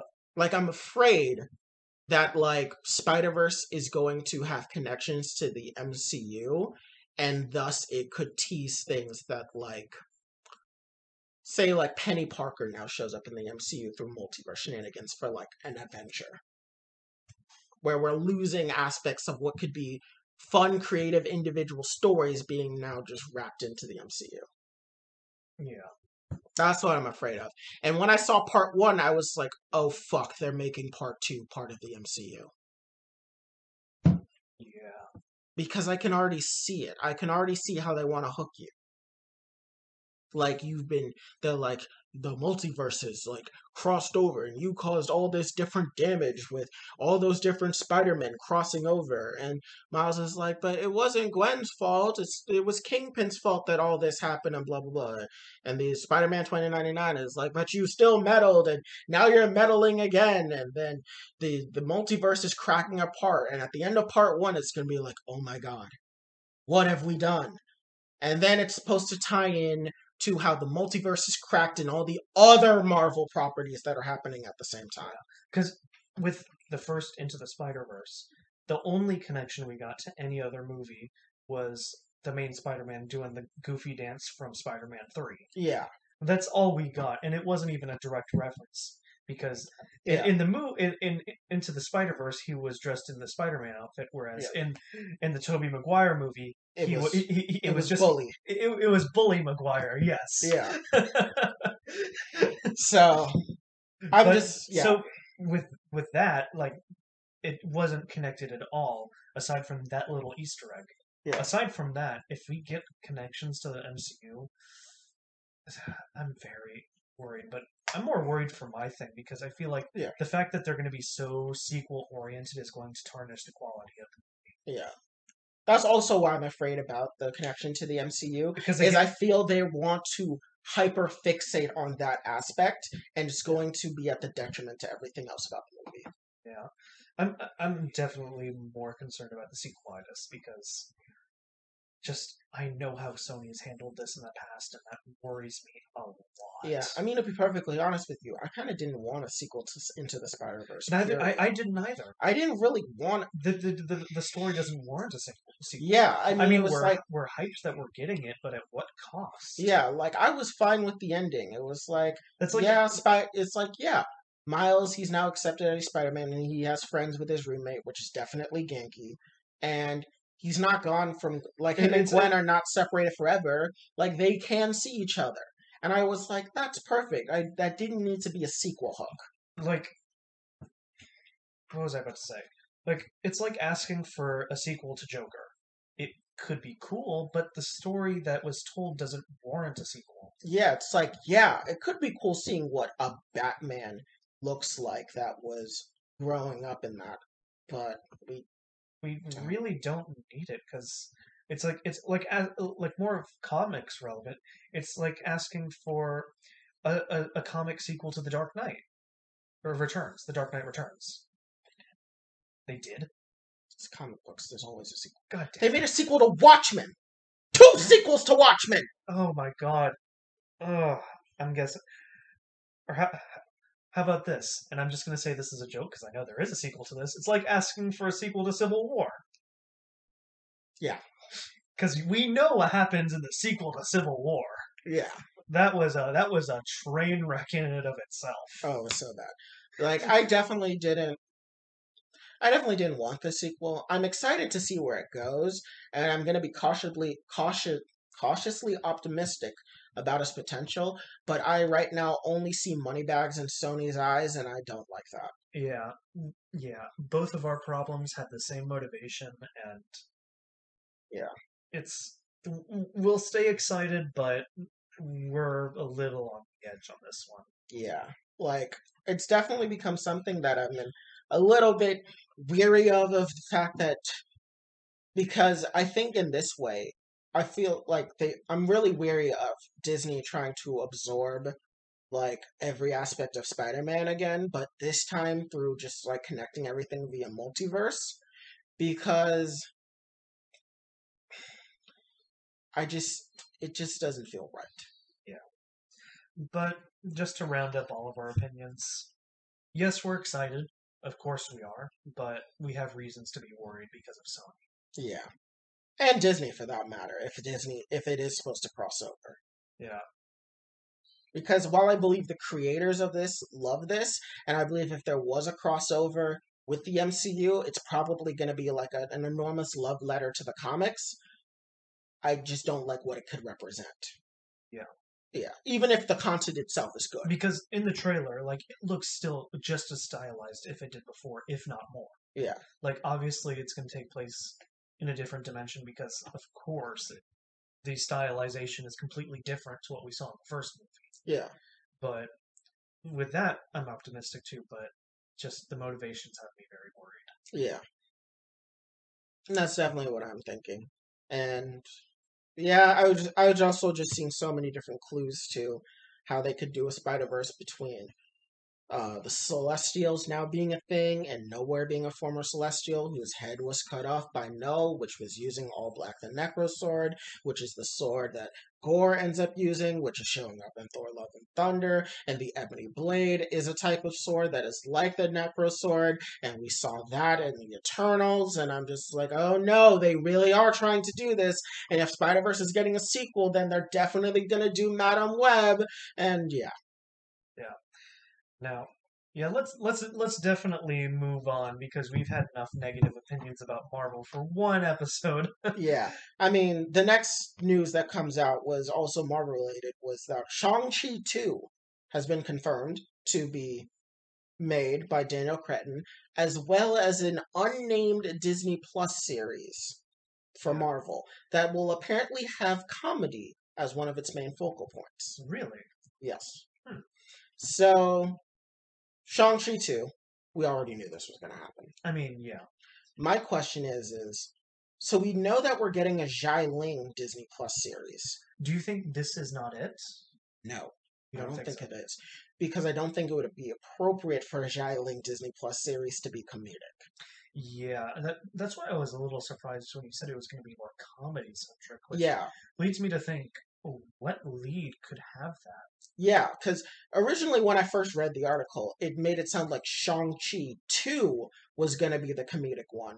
But no, it's actually that he's making Shang-Chi 2 and he's making a Disney Plus series that will have a lot of comedy.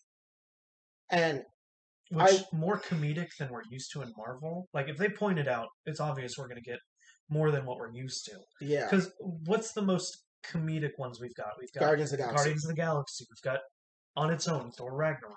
Yeah, Like we really don't have many franchises that are super comedic. Like yeah, we've got the classic Marvel quips and all of that, but none that are exclusively focused on like comedy. Because yeah, those are the two that immediately come to mind. yeah.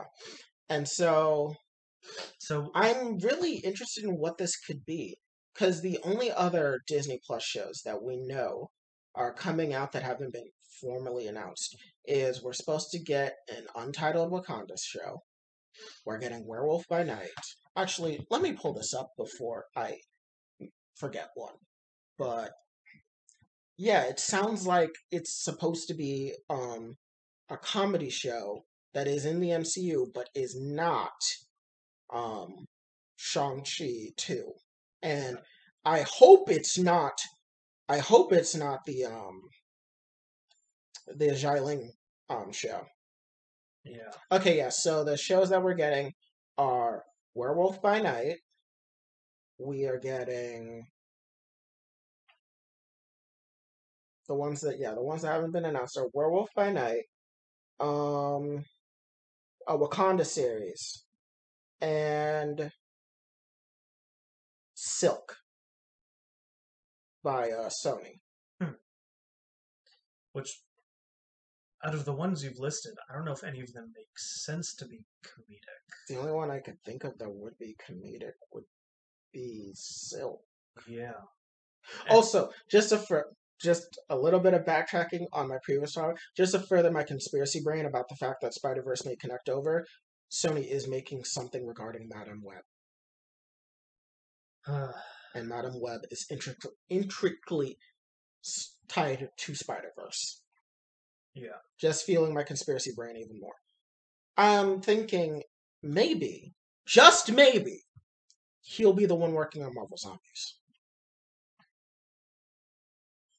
I could see it, actually. Maybe Marvel Zombies is more comedic. I mean, they tried to make it comedic with What If, and it flopped miserably because that ended up being the weakest episode out of the 9 that we saw. Because they completely mismanaged the humor. Because the humor in Marvel Zombies is the zombies, not the people. The people are supposed to be depressed because everyone they know and love are zombies.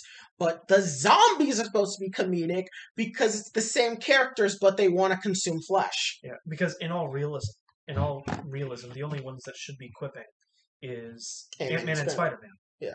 Yeah, those are the only characters, because it was revealed that's how Peter copes with tragedy around him, and just Ant-Man. He's just a funny guy. Yeah, okay. We've talked about that at length. Please watch our Disney Plus video and our What If video if you want to hear more about our takes about why the Marvel Zombies episode wasn't as good as it could be. But what if the show Daniel Cretton is making is the Marvel Zombies show that's focused on comedy? Yeah, which would lead me to believe this has to take place outside of the MCU. Would it? Multiverse.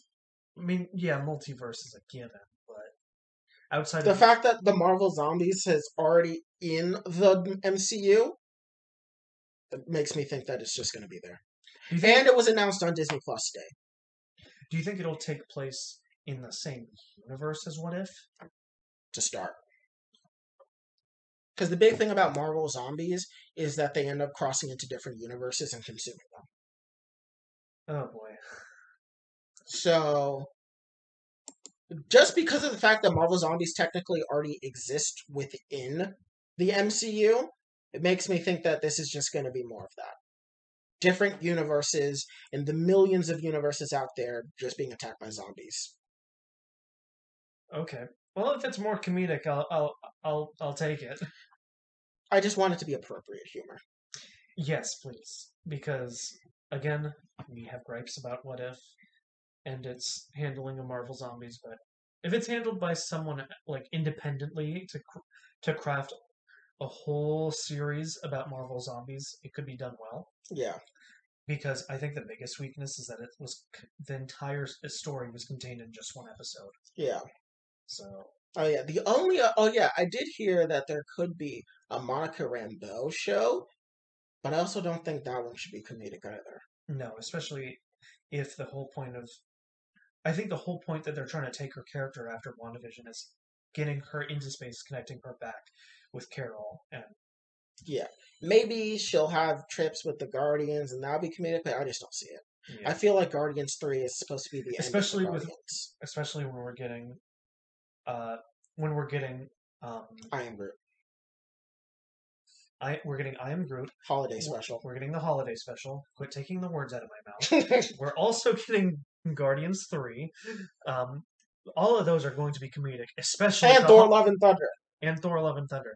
Like, especially the holiday special, we know is going to be heavily comedic because it's inspired by the Star Wars holiday special, because James Gunn explicitly said that was his inspiration. Yeah, I think, personally, I think we have enough comedy, and comedy, I feel like we have enough comedy, and that if we are going to return to space, and Monica is the one, I think we should take space a little bit more seriously. Yeah. Because so far, everything involving space is comedic. Especially if we're going to get Secret Invasion soon. Yeah. Yeah. I don't think Monica's going to show up, though, in I, Secret Invasion. I mean, probably not, but just as like the planning for the rest of this, Yeah. for the saga, like a space is going to be involved a lot if a Secret Invasion is coming soon. Yeah. Yeah. But yeah, those are our thoughts on what's been announced recently with the potential Shang-Chi sequel and a comedic TV show gunned by the same director. Yeah. I'm just double checking to make sure. I'm just trying to double check that something hasn't come out that we weren't expecting because the HISUIAN VOLTORB came out half an hour before. Oh my god, a new Star Wars game just got announced at the Game Awards. We will talk about the Game Awards next week. We'll have to talk about that next week because it's happening live. And I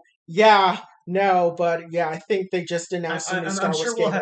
I'm sure we'll have plenty to talk about the Game Awards next week. This week we've got one more topic that we have to talk about, and I'm going to have to take the lead on this. Yes. So I'm the one who has to talk because someone got too obsessed with Lost and didn't dedicate time to this and hasn't caught up to the series yet. So I'm sure that everyone in the anime scene is aware that JoJo's Part 6 Stone Ocean has come out on Netflix, which is, I do want to touch on this first, the fact that it's released exclusively on Netflix, because isn't only Battle Tendency and no, it's caught up at this point. Oh, Netflix has all of them now? Netflix has caught up. And actually, Netflix also has the Rohan OVA from Part 4. Oh my god. Yeah. No, Iraqi loves Rohan, so it's a given. Okay. So, yeah. So it's very weird because especially watching like Part 5, Golden Wind, yeah, we're used to weekly Crunchyroll releases, but this time we just got a dump of 12 episodes to begin with, which is why this is going to be more of a general discussion and not an episode review.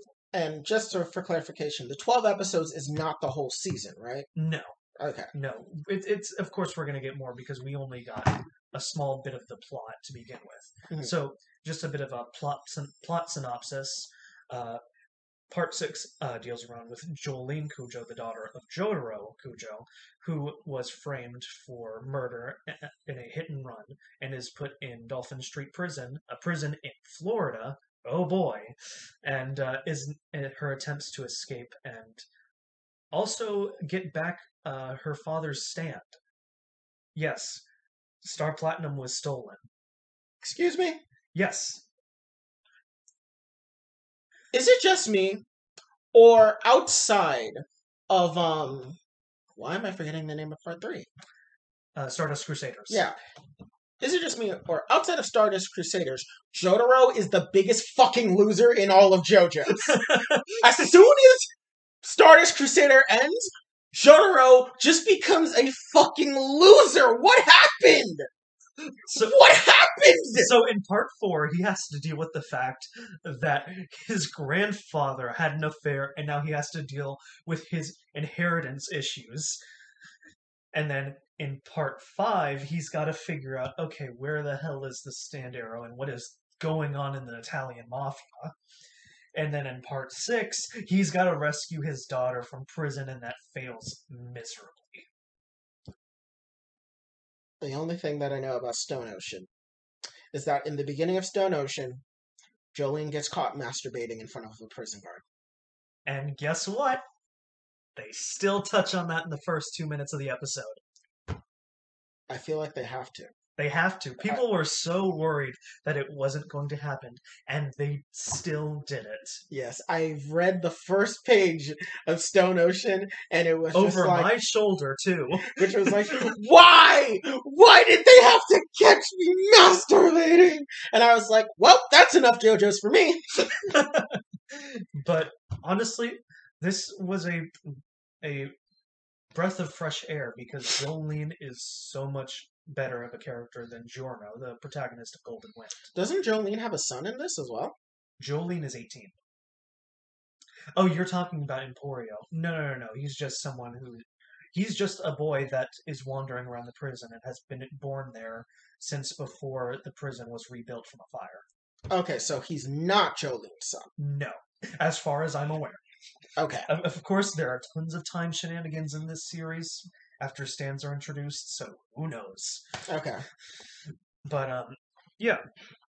So most of the plot revolves around the fact. Well, the first 12 episodes was trying to retrieve the memory discs that were stolen from Jotaro by the stand user, or the stand user of the stand, White Snake.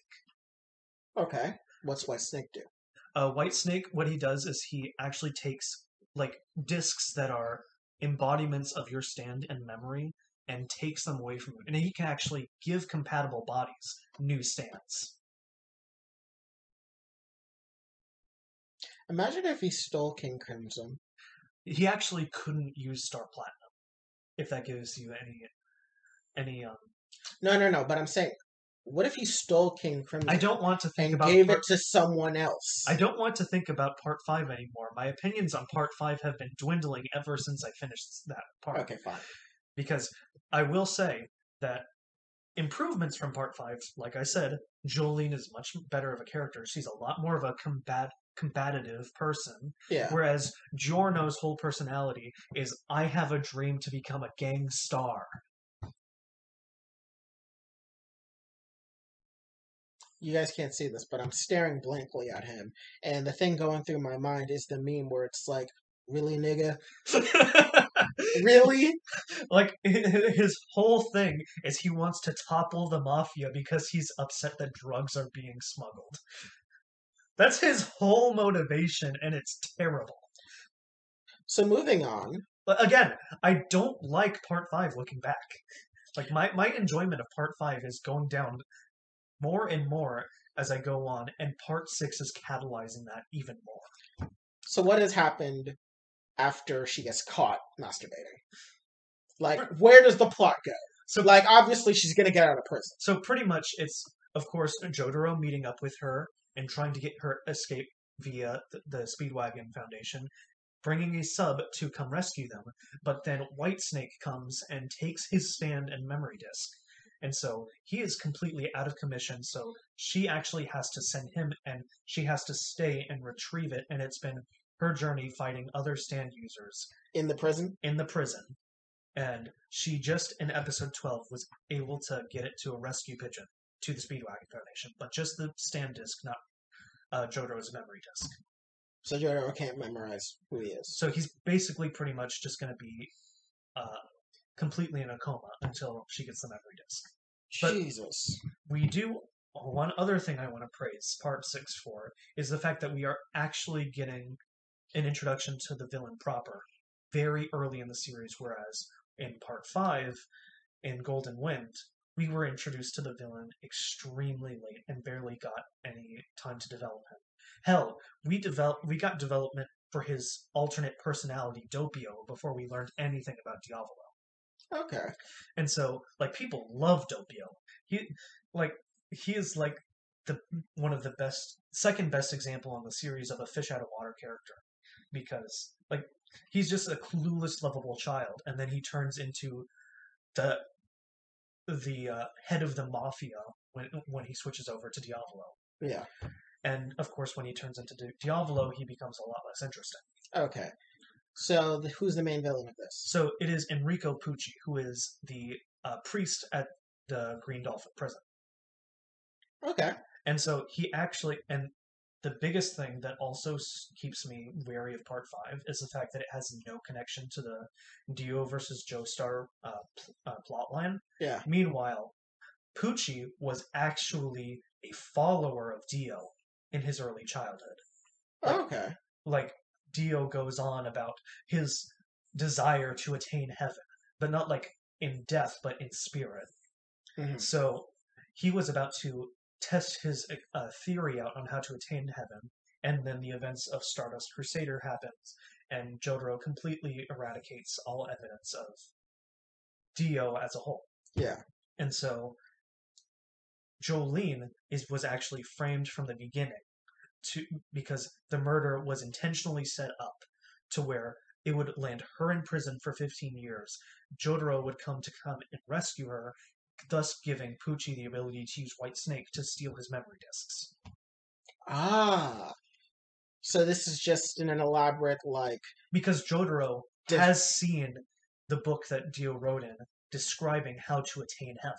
And it's only Jotaro that's seen it? And it's only Jotaro. Okay. Because he burned the book. Okay. So Pucci is trying desperately to figure out through Jotaro's memory disk what is the way to attain heaven. And so that's why Jolene is stuck in prison. Because it was a whole plot. The murder was staged. The entire court case was staged, thus landing her 15 years in prison when she originally had a plea deal for 5 years. Damn. So how many years in prison has she been in? She's only I think she's only less than a month in at this point. Oh, okay. Yeah, but they are hinting that she may get solitary after escaping to the courtyard to give the Speedwagon Foundation Jotaro a stand disc. Mm-hmm. So 6 months may pass when we get to episode 13. Okay. Yeah. But again, I am just enjoying this series overall because Stone Ocean, people are saying that Stone Ocean is lesser in quality as far as like compared to other parts. While I see it, I also don't because I'm actually really enjoying the part. Okay. Yeah. And because leave it up to JoJo's to make a game of catch interesting and full of tension. Oh god. It's like when Jotaro was playing playing poker. Oh no,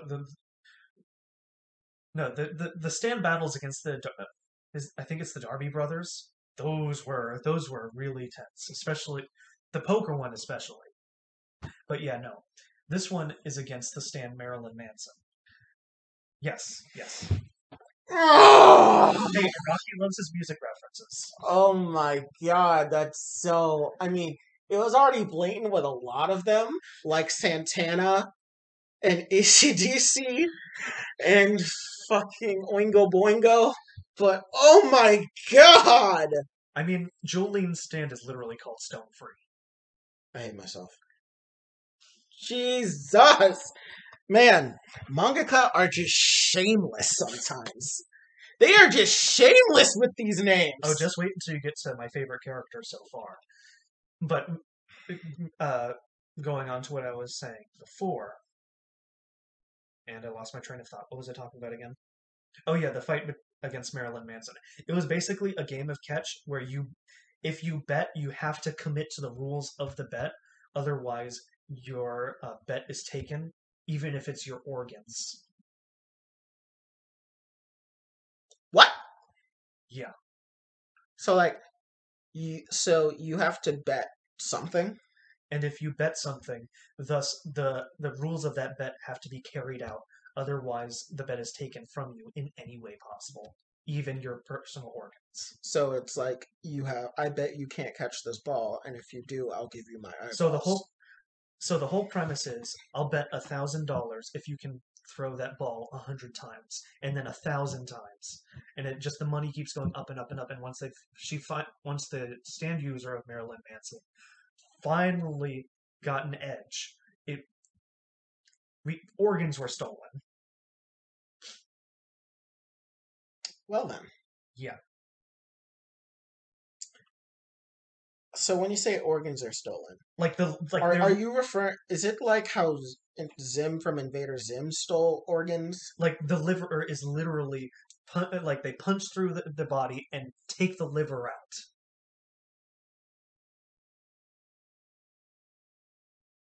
Every day we stray further from God's light. He looks down at us, and he is afraid of what he's created. I will just say, the payoff at the end is really good because the way they fulfill the final bet is really good. Okay. So I won't spoil that because the whole stand battle is actually really good. I also have to question because another fight was against a stand user who can make the entire area around you zero gravity and everything you touch. So I have to look up something in science because I'm very doubtful that it's true. What is? So they use a fact in um, that because I don't think this is true. Is the thing is that if you're in zero gravity, your body forces urine out uncontrollably. I don't think this is true. I know it's in the manga because I've heard this before I watched part six, I but I don't think this is true. On some levels, I can see what they mean. I mean, they explained it in a way that makes sense. Like, your body has to expel salt because all the blood rushes to your head, but I don't know if that's how that works. I have to look this up because I don't know if it makes sense, but the whole point of the show, of course, is to put characters in wacky scenarios that you wouldn't see in any other anime or manga, Yeah. which the show accomplishes in every single part. Oh yeah. Yeah. I mean, I still remember when Jonathan was doing all those jumps in the burning Joestar mansion. I'm like, and he's supposed to not be superhuman?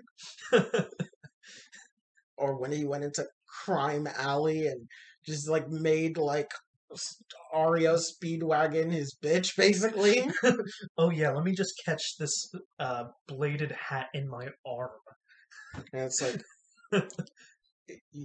you're supposed to be dead. Yeah. And Speedwagon's only response, nothing but a true gentleman wouldn't kill his opponents, and immediately becomes his best friend. It's like, nothing but a true gentleman wouldn't kill his opponents. I'm like, he specifically kicked him in a way that wasn't non-lethal. I need to be this man's friend.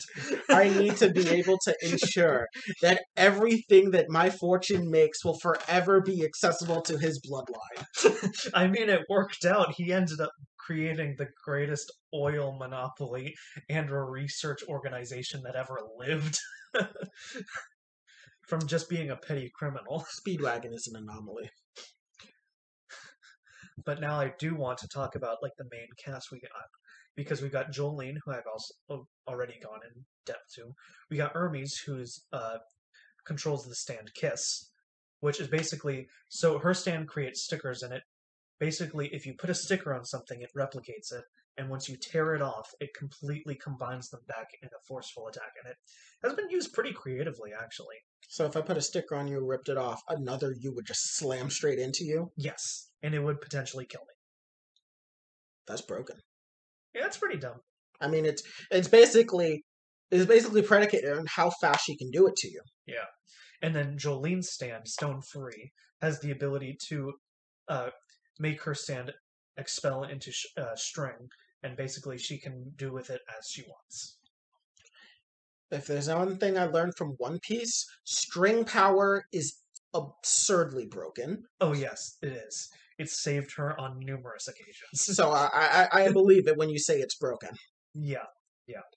And then, of course, there is the stand, Foo Fighters, which you're going to have to follow me for this one because the origin of this character is crazy. Okay. Okay, so originally there was a prisoner named Atro. Okay. So this happened in a plot line where they had to find where White Snake was hiding all of the memory discs. Okay. So they were out in the farmlands and they had to stay within 50 meters of a prison guard, otherwise their bracelets that were tracking them would blow up. Okay. The prison guard was dragged down by Foo Fighters, and so Atro blew up. Okay. Okay. And so after that, of course, they fight Foo Fighters and win through, of course, JoJo BS. Yeah. And so, of course, as we know with every other JoBro, as soon as you beat them up and beat the living crap out of them, they instantly become your friend. Yeah, it's like a JRPG. Yeah, but here's the thing. White Snake gave a random stand to one individual plankton, and that itself identifies now as Foo Fighters. And then he took the remaining corpse of Atro and thus reassembled her into where she can possess the same appearance as her, and now she lives on as Foo Fighters, able to live inside the prison and help Jolene in her quest. Plankton. Yes, an individual plankton. Aren't those things microscopic? Yes. And it has a stand? And it has a stand. Yet fucking Jotaro's mom can't handle a fucking stand! Jotaro's mom on the brink of death at the possibility of having a stand, but a fucking plankton can get one? And to be fair, Josuke also fell sick to his stand. I thought it was ridiculous when a fucking baby had a stand. A plankton. You believed a dog could have a stand. Yeah, I could believe a dog would have a stand before a baby would. And most certainly before a fucking plankton. Do planktons even have sentience? Or sapience? This one does now. And she is legitimately the best character. Well, now I know how Plankton can finally get the Krabby Patty secret formula. But no, she is legitimately everything everyone loves about Doppio, escalated much even more because she isn't human. I'm gonna need to see this to believe it. I'm really just gonna need to see this to believe this, because this is a level of absurdity that I never thought I would hear about in fiction. Like, I thought when I was watching Lost, the absurdness of half the shit that happens in that show would be the limit of absurdity that I would see in shit. But you just told me that a plankton is able to control a stand. Meanwhile, a grown-ass woman could not. And meanwhile, this plankton was specifically given a stand because its body was compatible with the stand disc that it received. A plankton doesn't even have a... I give up. I guarantee you, even though you are denying all these facts, you will still love Foo Fighters as a character. Because it is the best literal fish out of water character that I have seen, and no one can tell me otherwise. I'm gonna have a fucking aneurysm.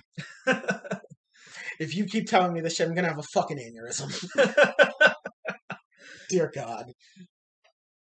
But yeah, I am very happy with what I've seen of Stone Ocean so far, and I'm glad that you are freaking out at every single detail I tell you. My brain hurts. My brain hurts. My brain is bleeding. My brain is bleeding. I don't know what else to say to that. I honestly don't know. This is almost like when I watched Everyday Bro by Jake Paul for the first time and just had a nosebleed on the spot from how I was so repulsed by that music video. I started bleeding. Uncontrollably bleeding. This is what it feels like. I guarantee you'll still love the show. And I don't doubt that fact. Because it is this time the absurdity is taken up even more. Because you want to know what helps Jolene get the disc over to the rescue pigeon? What? Is the fact that the stand user of Weather Report makes it to where that frogs are absorbed into the sky and it rains down frogs.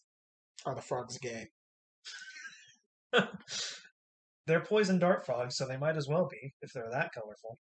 Oh my God. Did they make the frogs gay? Oh God. But yeah, all in all, the first 12 episodes was a lot because thankfully the episodes are not as long as the Marvel shows that we've been reviewing.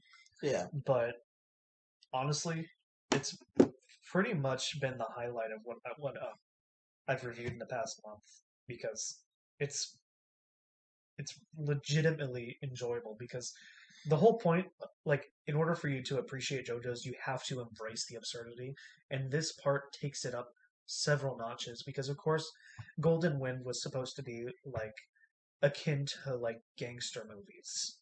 Yeah. And so it was a bit more grounded. This time it's a prison escape, and they have gone above and beyond with the stand abilities. Like, they are elevating it, and just the fights are nothing like I've seen in part 5. Probably they're really akin to everything we've seen in part 3 and 4. Okay. But of course, the stands are a little more complex this time, as of course the series would evolve as time goes on. Yeah. Because the manga was written probably at least a decade after part 1 was written. Yeah. Yeah. Now imagine if they had Hamon with this. I don't even want to think about that, because most likely Joseph's dead at this point. I mean, yeah, Jotaro. Yeah, Jotaro has a kid now. That's 18. Yeah. I mean, at this point, Hamon has pretty much been tossed as a power used in JoJo's. Unfortunately. It's unfortunate because it was a good power, and it did lead to part 2, which is arguably one of the best. Yeah. I do wonder. Do you think the Pillarmen could have had stands? Undoubtedly. Without a doubt. That would be so busted. Especially Ultimate Cars. Ultimate Cars with a stand. Oh, God. Ultimate Cars King Crimson. No, I don't want to dive into time shenanigans, especially because I know that's coming in this part. Oh, God. Suddenly, you see Giorno come out. You see him come out. Giorno has King Crimson, right? No, Giorno has Golden Experience Requiem. Diavolo has King Crimson, yeah. Yeah, Diavolo comes out of a wall. He's like, it was me. I still think it's a missed opportunity that Diavolo was not a Dio roller. And that's why that's another reason. It's like, part 5 is not connected to the Dio versus Joestar plotline at all. Yeah, because Giorno is just a bastard child of Dio's. Yeah, and there's no Joestar, right? Like, he's Like, technically a Giorno is technically a Joestar because it's Jonathan's body. Yeah, that's pretty much all that it is. Yeah. Like, it's just a random kid in his mid-teens taking down an entire mafia, and it having nothing to do with the Joestar versus Dio feud, aside from the fact that there are stands now. Damn. Yeah, because when you think about part 5, you really don't think about Giorno. You only think about, like, Bucciarati. You think about Doppio. Those are the characters that immediately come to mind because those are the most interesting. Yeah. Meanwhile, I do think about Jolene. I do think about Foo Fighters. I do think about Pucci. I think about, and especially with other parts, you think about Joseph. You think about Speedwagon. You think about Jotaro. About Polnareff. About Avdol. All of the characters are recognizable. You even think about Iggy to some extent. Oh, and Lisa. And Lisa. Like, all of the side characters matter. Yeah. Meanwhile, in part 5, you don't really think about characters like Abaccio and like Fugo, especially the story doesn't have any concern for Fugo. Damn. Yeah. Well, I certainly had a lot to talk about this. Yeah, you definitely did, and I'm just trying to sit here and I'm like, you need to watch it. I'm like this, and this man got his art into the fucking live. Oh yeah, Araki is a genius when it comes to art. Yeah. Do they still have the impossible poses that would definitely destroy a human spine if anyone else did them? Oh, that reminds me of one part that got cut from part 5, or part 6.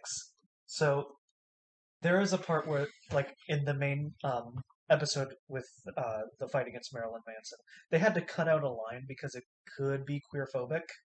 Okay. So, like, Foo Fighters has no idea how to throw a ball or how to catch, because she only just became human. And so Jolene yells out to her, "Hey, you look like a queer."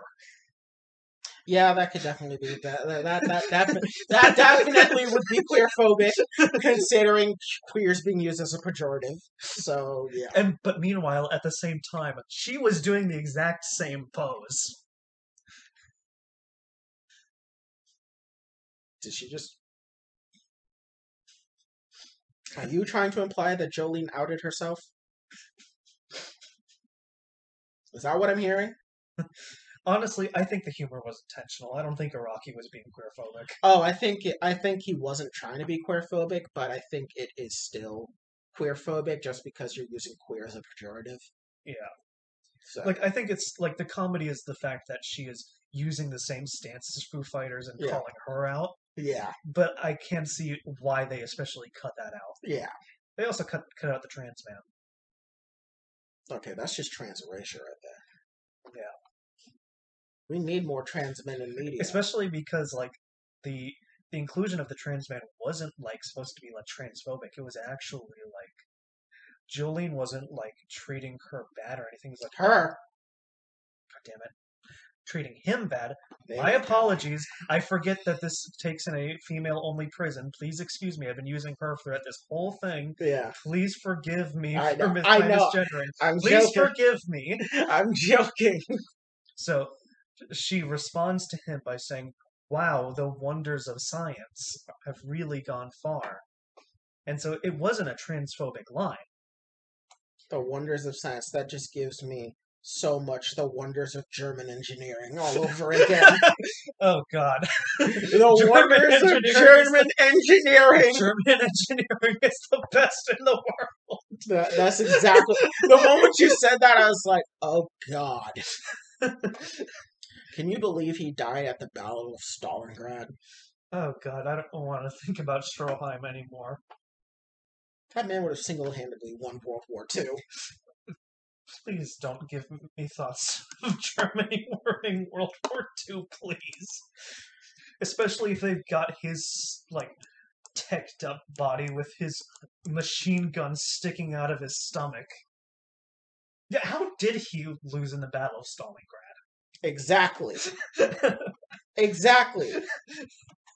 This man fought cars and lived.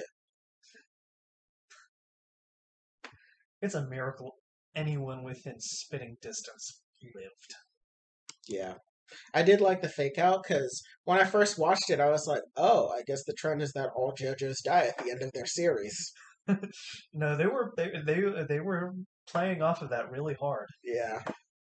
I mean, they had the whole obituary and everything. Yeah. I mean, Joseph nearly died twice at the end of 2 parts. Yeah.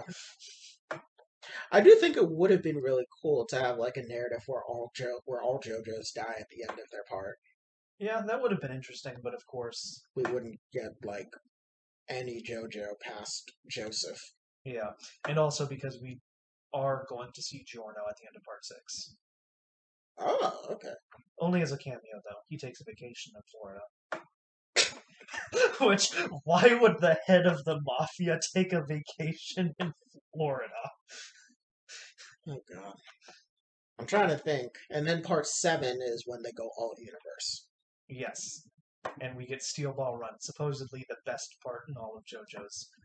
And then what's part 8 called? JoJolion. Okay. And that one just takes place in alternate Morio. Because part 4 takes place in Morio, but so does part 8. And the protagonist of part 4 is Josuke, but the protagonist of part 8 is another Josuke. That's the show, everyone. Like, oh, I'm just gonna leave that alone. I'm not even gonna bother. But Stone Ocean does sound really interesting, though. You should watch it, and as should the rest of you. I mean, JoJo's is one of the greatest animes. And headed by one of the greatest artists of all time. Yeah. I mean, he definitely can be considered one of the greatest modern artists of all time. Especially if you love like 80s and 90s music, you're in for a treat because you will get a ton of references, even starting at part 1. Yeah. Because REO Speedwagon. REO Speedwagon is the name of a band. Yeah. The Pillarmen are named after AC/DC, Wham, and Santana and Cars. Yeah. Yeah. And from part 4 forward, all the stands are then named after albums, songs, and artists. Yep. So And I'm sure that you saw that a lot in this discussion about Part 6, as a lot of them are. I mean, Marilyn Manson, Kiss, White Stone Snake. Free, White Snake. Jeez. It's almost a shame because a lot of people go into discussion about how they wish that trend started in Part 3 Honestly, it would just be consistent at that point. because people would, of course, want Dio Stan to be Holy Diver, Oh, God. and of course, Jotaro Stan to be Ocean Man. But Holy Diver just doesn't have the same ring as Zawardo! Yeah. Just wait until you start hearing Jotaro say it. Oh, God. I saw your face freeze for a moment there, and you're processing Jotaro saying the world. Take us out, please. Yeah, Take us out. Take us out! Oh, my God. but I'm so one thing that is weird is that we're kind of left in the dark as to when the next few episodes are going to drop because of course the story does go on for quite a bit longer. I mean, Golden Wind was 50 plus episodes. 50? Yeah. Jeez. I mean, mind you, it was dragged out by a lot of recap episodes. I hate those. Oh yeah, Golden Wind was infested with recap episodes. That's disgusting. Yeah, which is another reason why my hatred for Part 5 is growing more and more as the days pass, especially when I'm seeing Part 6 and we're getting a much better character. I'm just gonna read the full color manga. Honestly, yeah. Honestly, I'm considering on doing that too, honestly. Yeah, I feel like just reading the full color manga is just the way to go. And especially because, like, I read the first chapter and everything I saw was recapped in it perfect. Okay. Yeah, like without variation, of course, missing the trans man and the queer line, but those, of course, were taken out because Japan's culture is a little less Progressive. when it comes to things of that nature in animation. Yeah. I mean, just in general, I mean, you saw what happened with Persona 5. Yeah. Yeah. Yeah. Anyways, I think that's all our segments, right? I think so. I mean, I rambled on about Stone Ocean for more than an hour, so. I mean, it was warranted. Yeah. But yeah, I think this was a good entertainment-filled podcast. Definitely a lot of levity compared to last week. Yeah, last week we left on a bit of a doomer side, and we just don't want that at all. So yeah, and this is the 10th episode, so we should celebrate a little bit more. Yeah, it's been 10 weeks since we started doing this, and now we're at 20 subs already. Yeah, thank you so much, everyone. It's been really good. Thank you for showing us love. Please continue to like, comment, share, and follow us on all social media. Of course. And then, of course, as we say every week, you can always catch us every Wednesday at 7 p.m. Eastern, 4 p.m. Pacific. I've been your co-host, Sovereign. And I'm Shiny. And we are signing off for the night. Watch Stone Ocean. Have a good one. Good night.